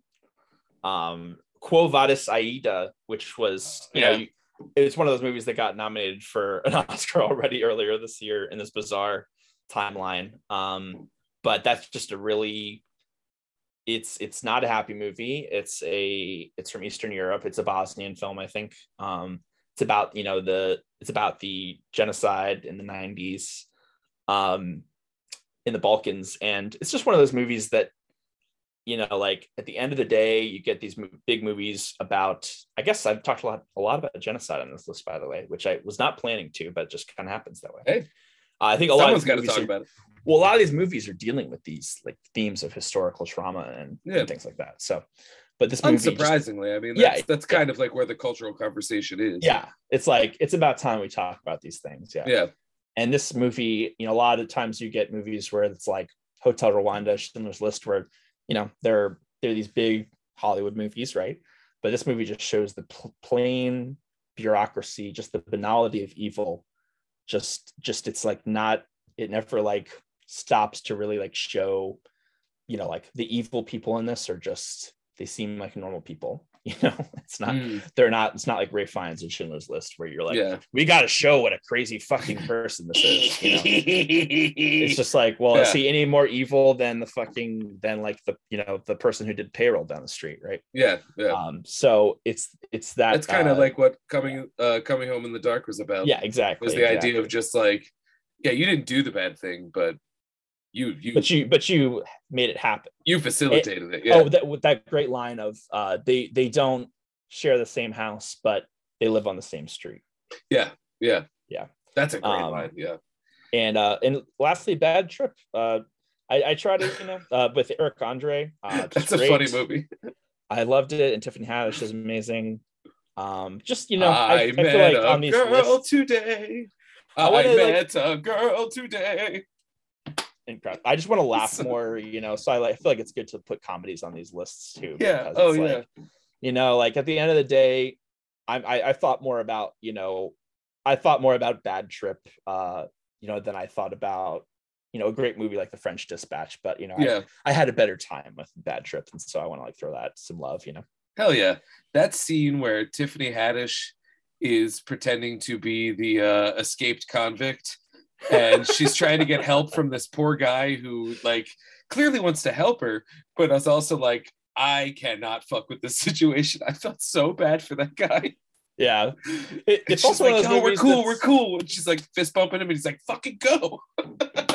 There's also like a subtle theme to the movie where it's sort of basically, it's also a movie where the sort of sub theme or the subtext is like, people in general, like obviously we all like to think about, talk about how awful humanity is, but this is a movie that basically says, you know what, like people are generally pretty good, and they tend to want to help each other out, a lot of the time, like we hear about all the bad stuff, but this is like a movie that just basically shows humans as humans, and as humans. A lot of the time, they're doing their best, they're trying to do right, and we should believe in humanity a little bit more than we do, perhaps. I have let the last year make me very cynical, and I was always like somewhat cynical in my perspectives, and I try not to, and I know it's not a virtue, but movies like that always remind me where it's like, nah, everyone's trying. Yeah, like people everyone's are generally trying. Good, like when given the opportunity to do good, people want to do that, yeah, and the assholes are the outliers. They're just loud. Yeah, exactly. So yeah, and that's it. A lot of them are fun. Right on. Yeah, man. Oh man, I'm glad Bad Trip got some love on here. That movie is so funny. Eric Andre is just, that guy is funny in a way that I don't really understand. But my God, I don't get it. I don't get it. But that's great. That's why he exists, for me not to understand, for me to enjoy. Right on. Yep. Yes, indeed. That's so crazy. He used to date Rosario Dawson. I don't know who I'm more jealous of. But man, oh man. But all right. I guess that's everything. Let's wrap it up. Happy New Year. Happy New Year, listeners. Thank you for 2021. Thanks for sticking through the transition as we bounced over to a new server and shifted the show around a little bit. There's going to be some more changes coming. In regards to that, I am going to be skipping one episode. So 2 weeks from now, don't expect a new episode. Just stay close to the social medias. But then the next one will be right on schedule as I set some stuff up. You can find everything at MovieCast on all of the social media. It's part of the Movie John Podcast Network, so you can check out moviejohn.com. You can find links to all of that at my website, scullyvision.com. And check out my other show, Hot Property, available wherever you find podcasts at Hot Property Pod. I think that's it for me. I'm going to order a fucking pizza and eat the whole damn thing. Amazing. There's this place near me that has a. I'm really jealous because I can't really eat anything right now. So thanks for rubbing it in. I'm sorry, I forgot. I had some like dry. I had some very mild pasta earlier, so I think, and I'm hungry again, so that's good. There you go. So we'll see what else I'm in the mood for. I'm not above buttered noodles as a delicacy. I'm fucking the job done. Hell yeah. Anything you would like to plug? Just you can follow me on Letterboxd. Search for Golden Hair. That's my name on there. And I write for Movie John. So yeah, just one of those two places, hit me up. And I blog and review every movie I watch, and I watch a lot of them. So it's kind of like the little story of my life in movie form. Nice. Good stuff. Yeah, but thanks a lot for having me on. This of is course. a big pick me up on at the end of our rough end of the year for sure. Seconded. I was going through it this morning. I left my laundry in the rain like a fucking idiot. Well, last night, a metaphor. The laundry machine I used it like burst midway through my load.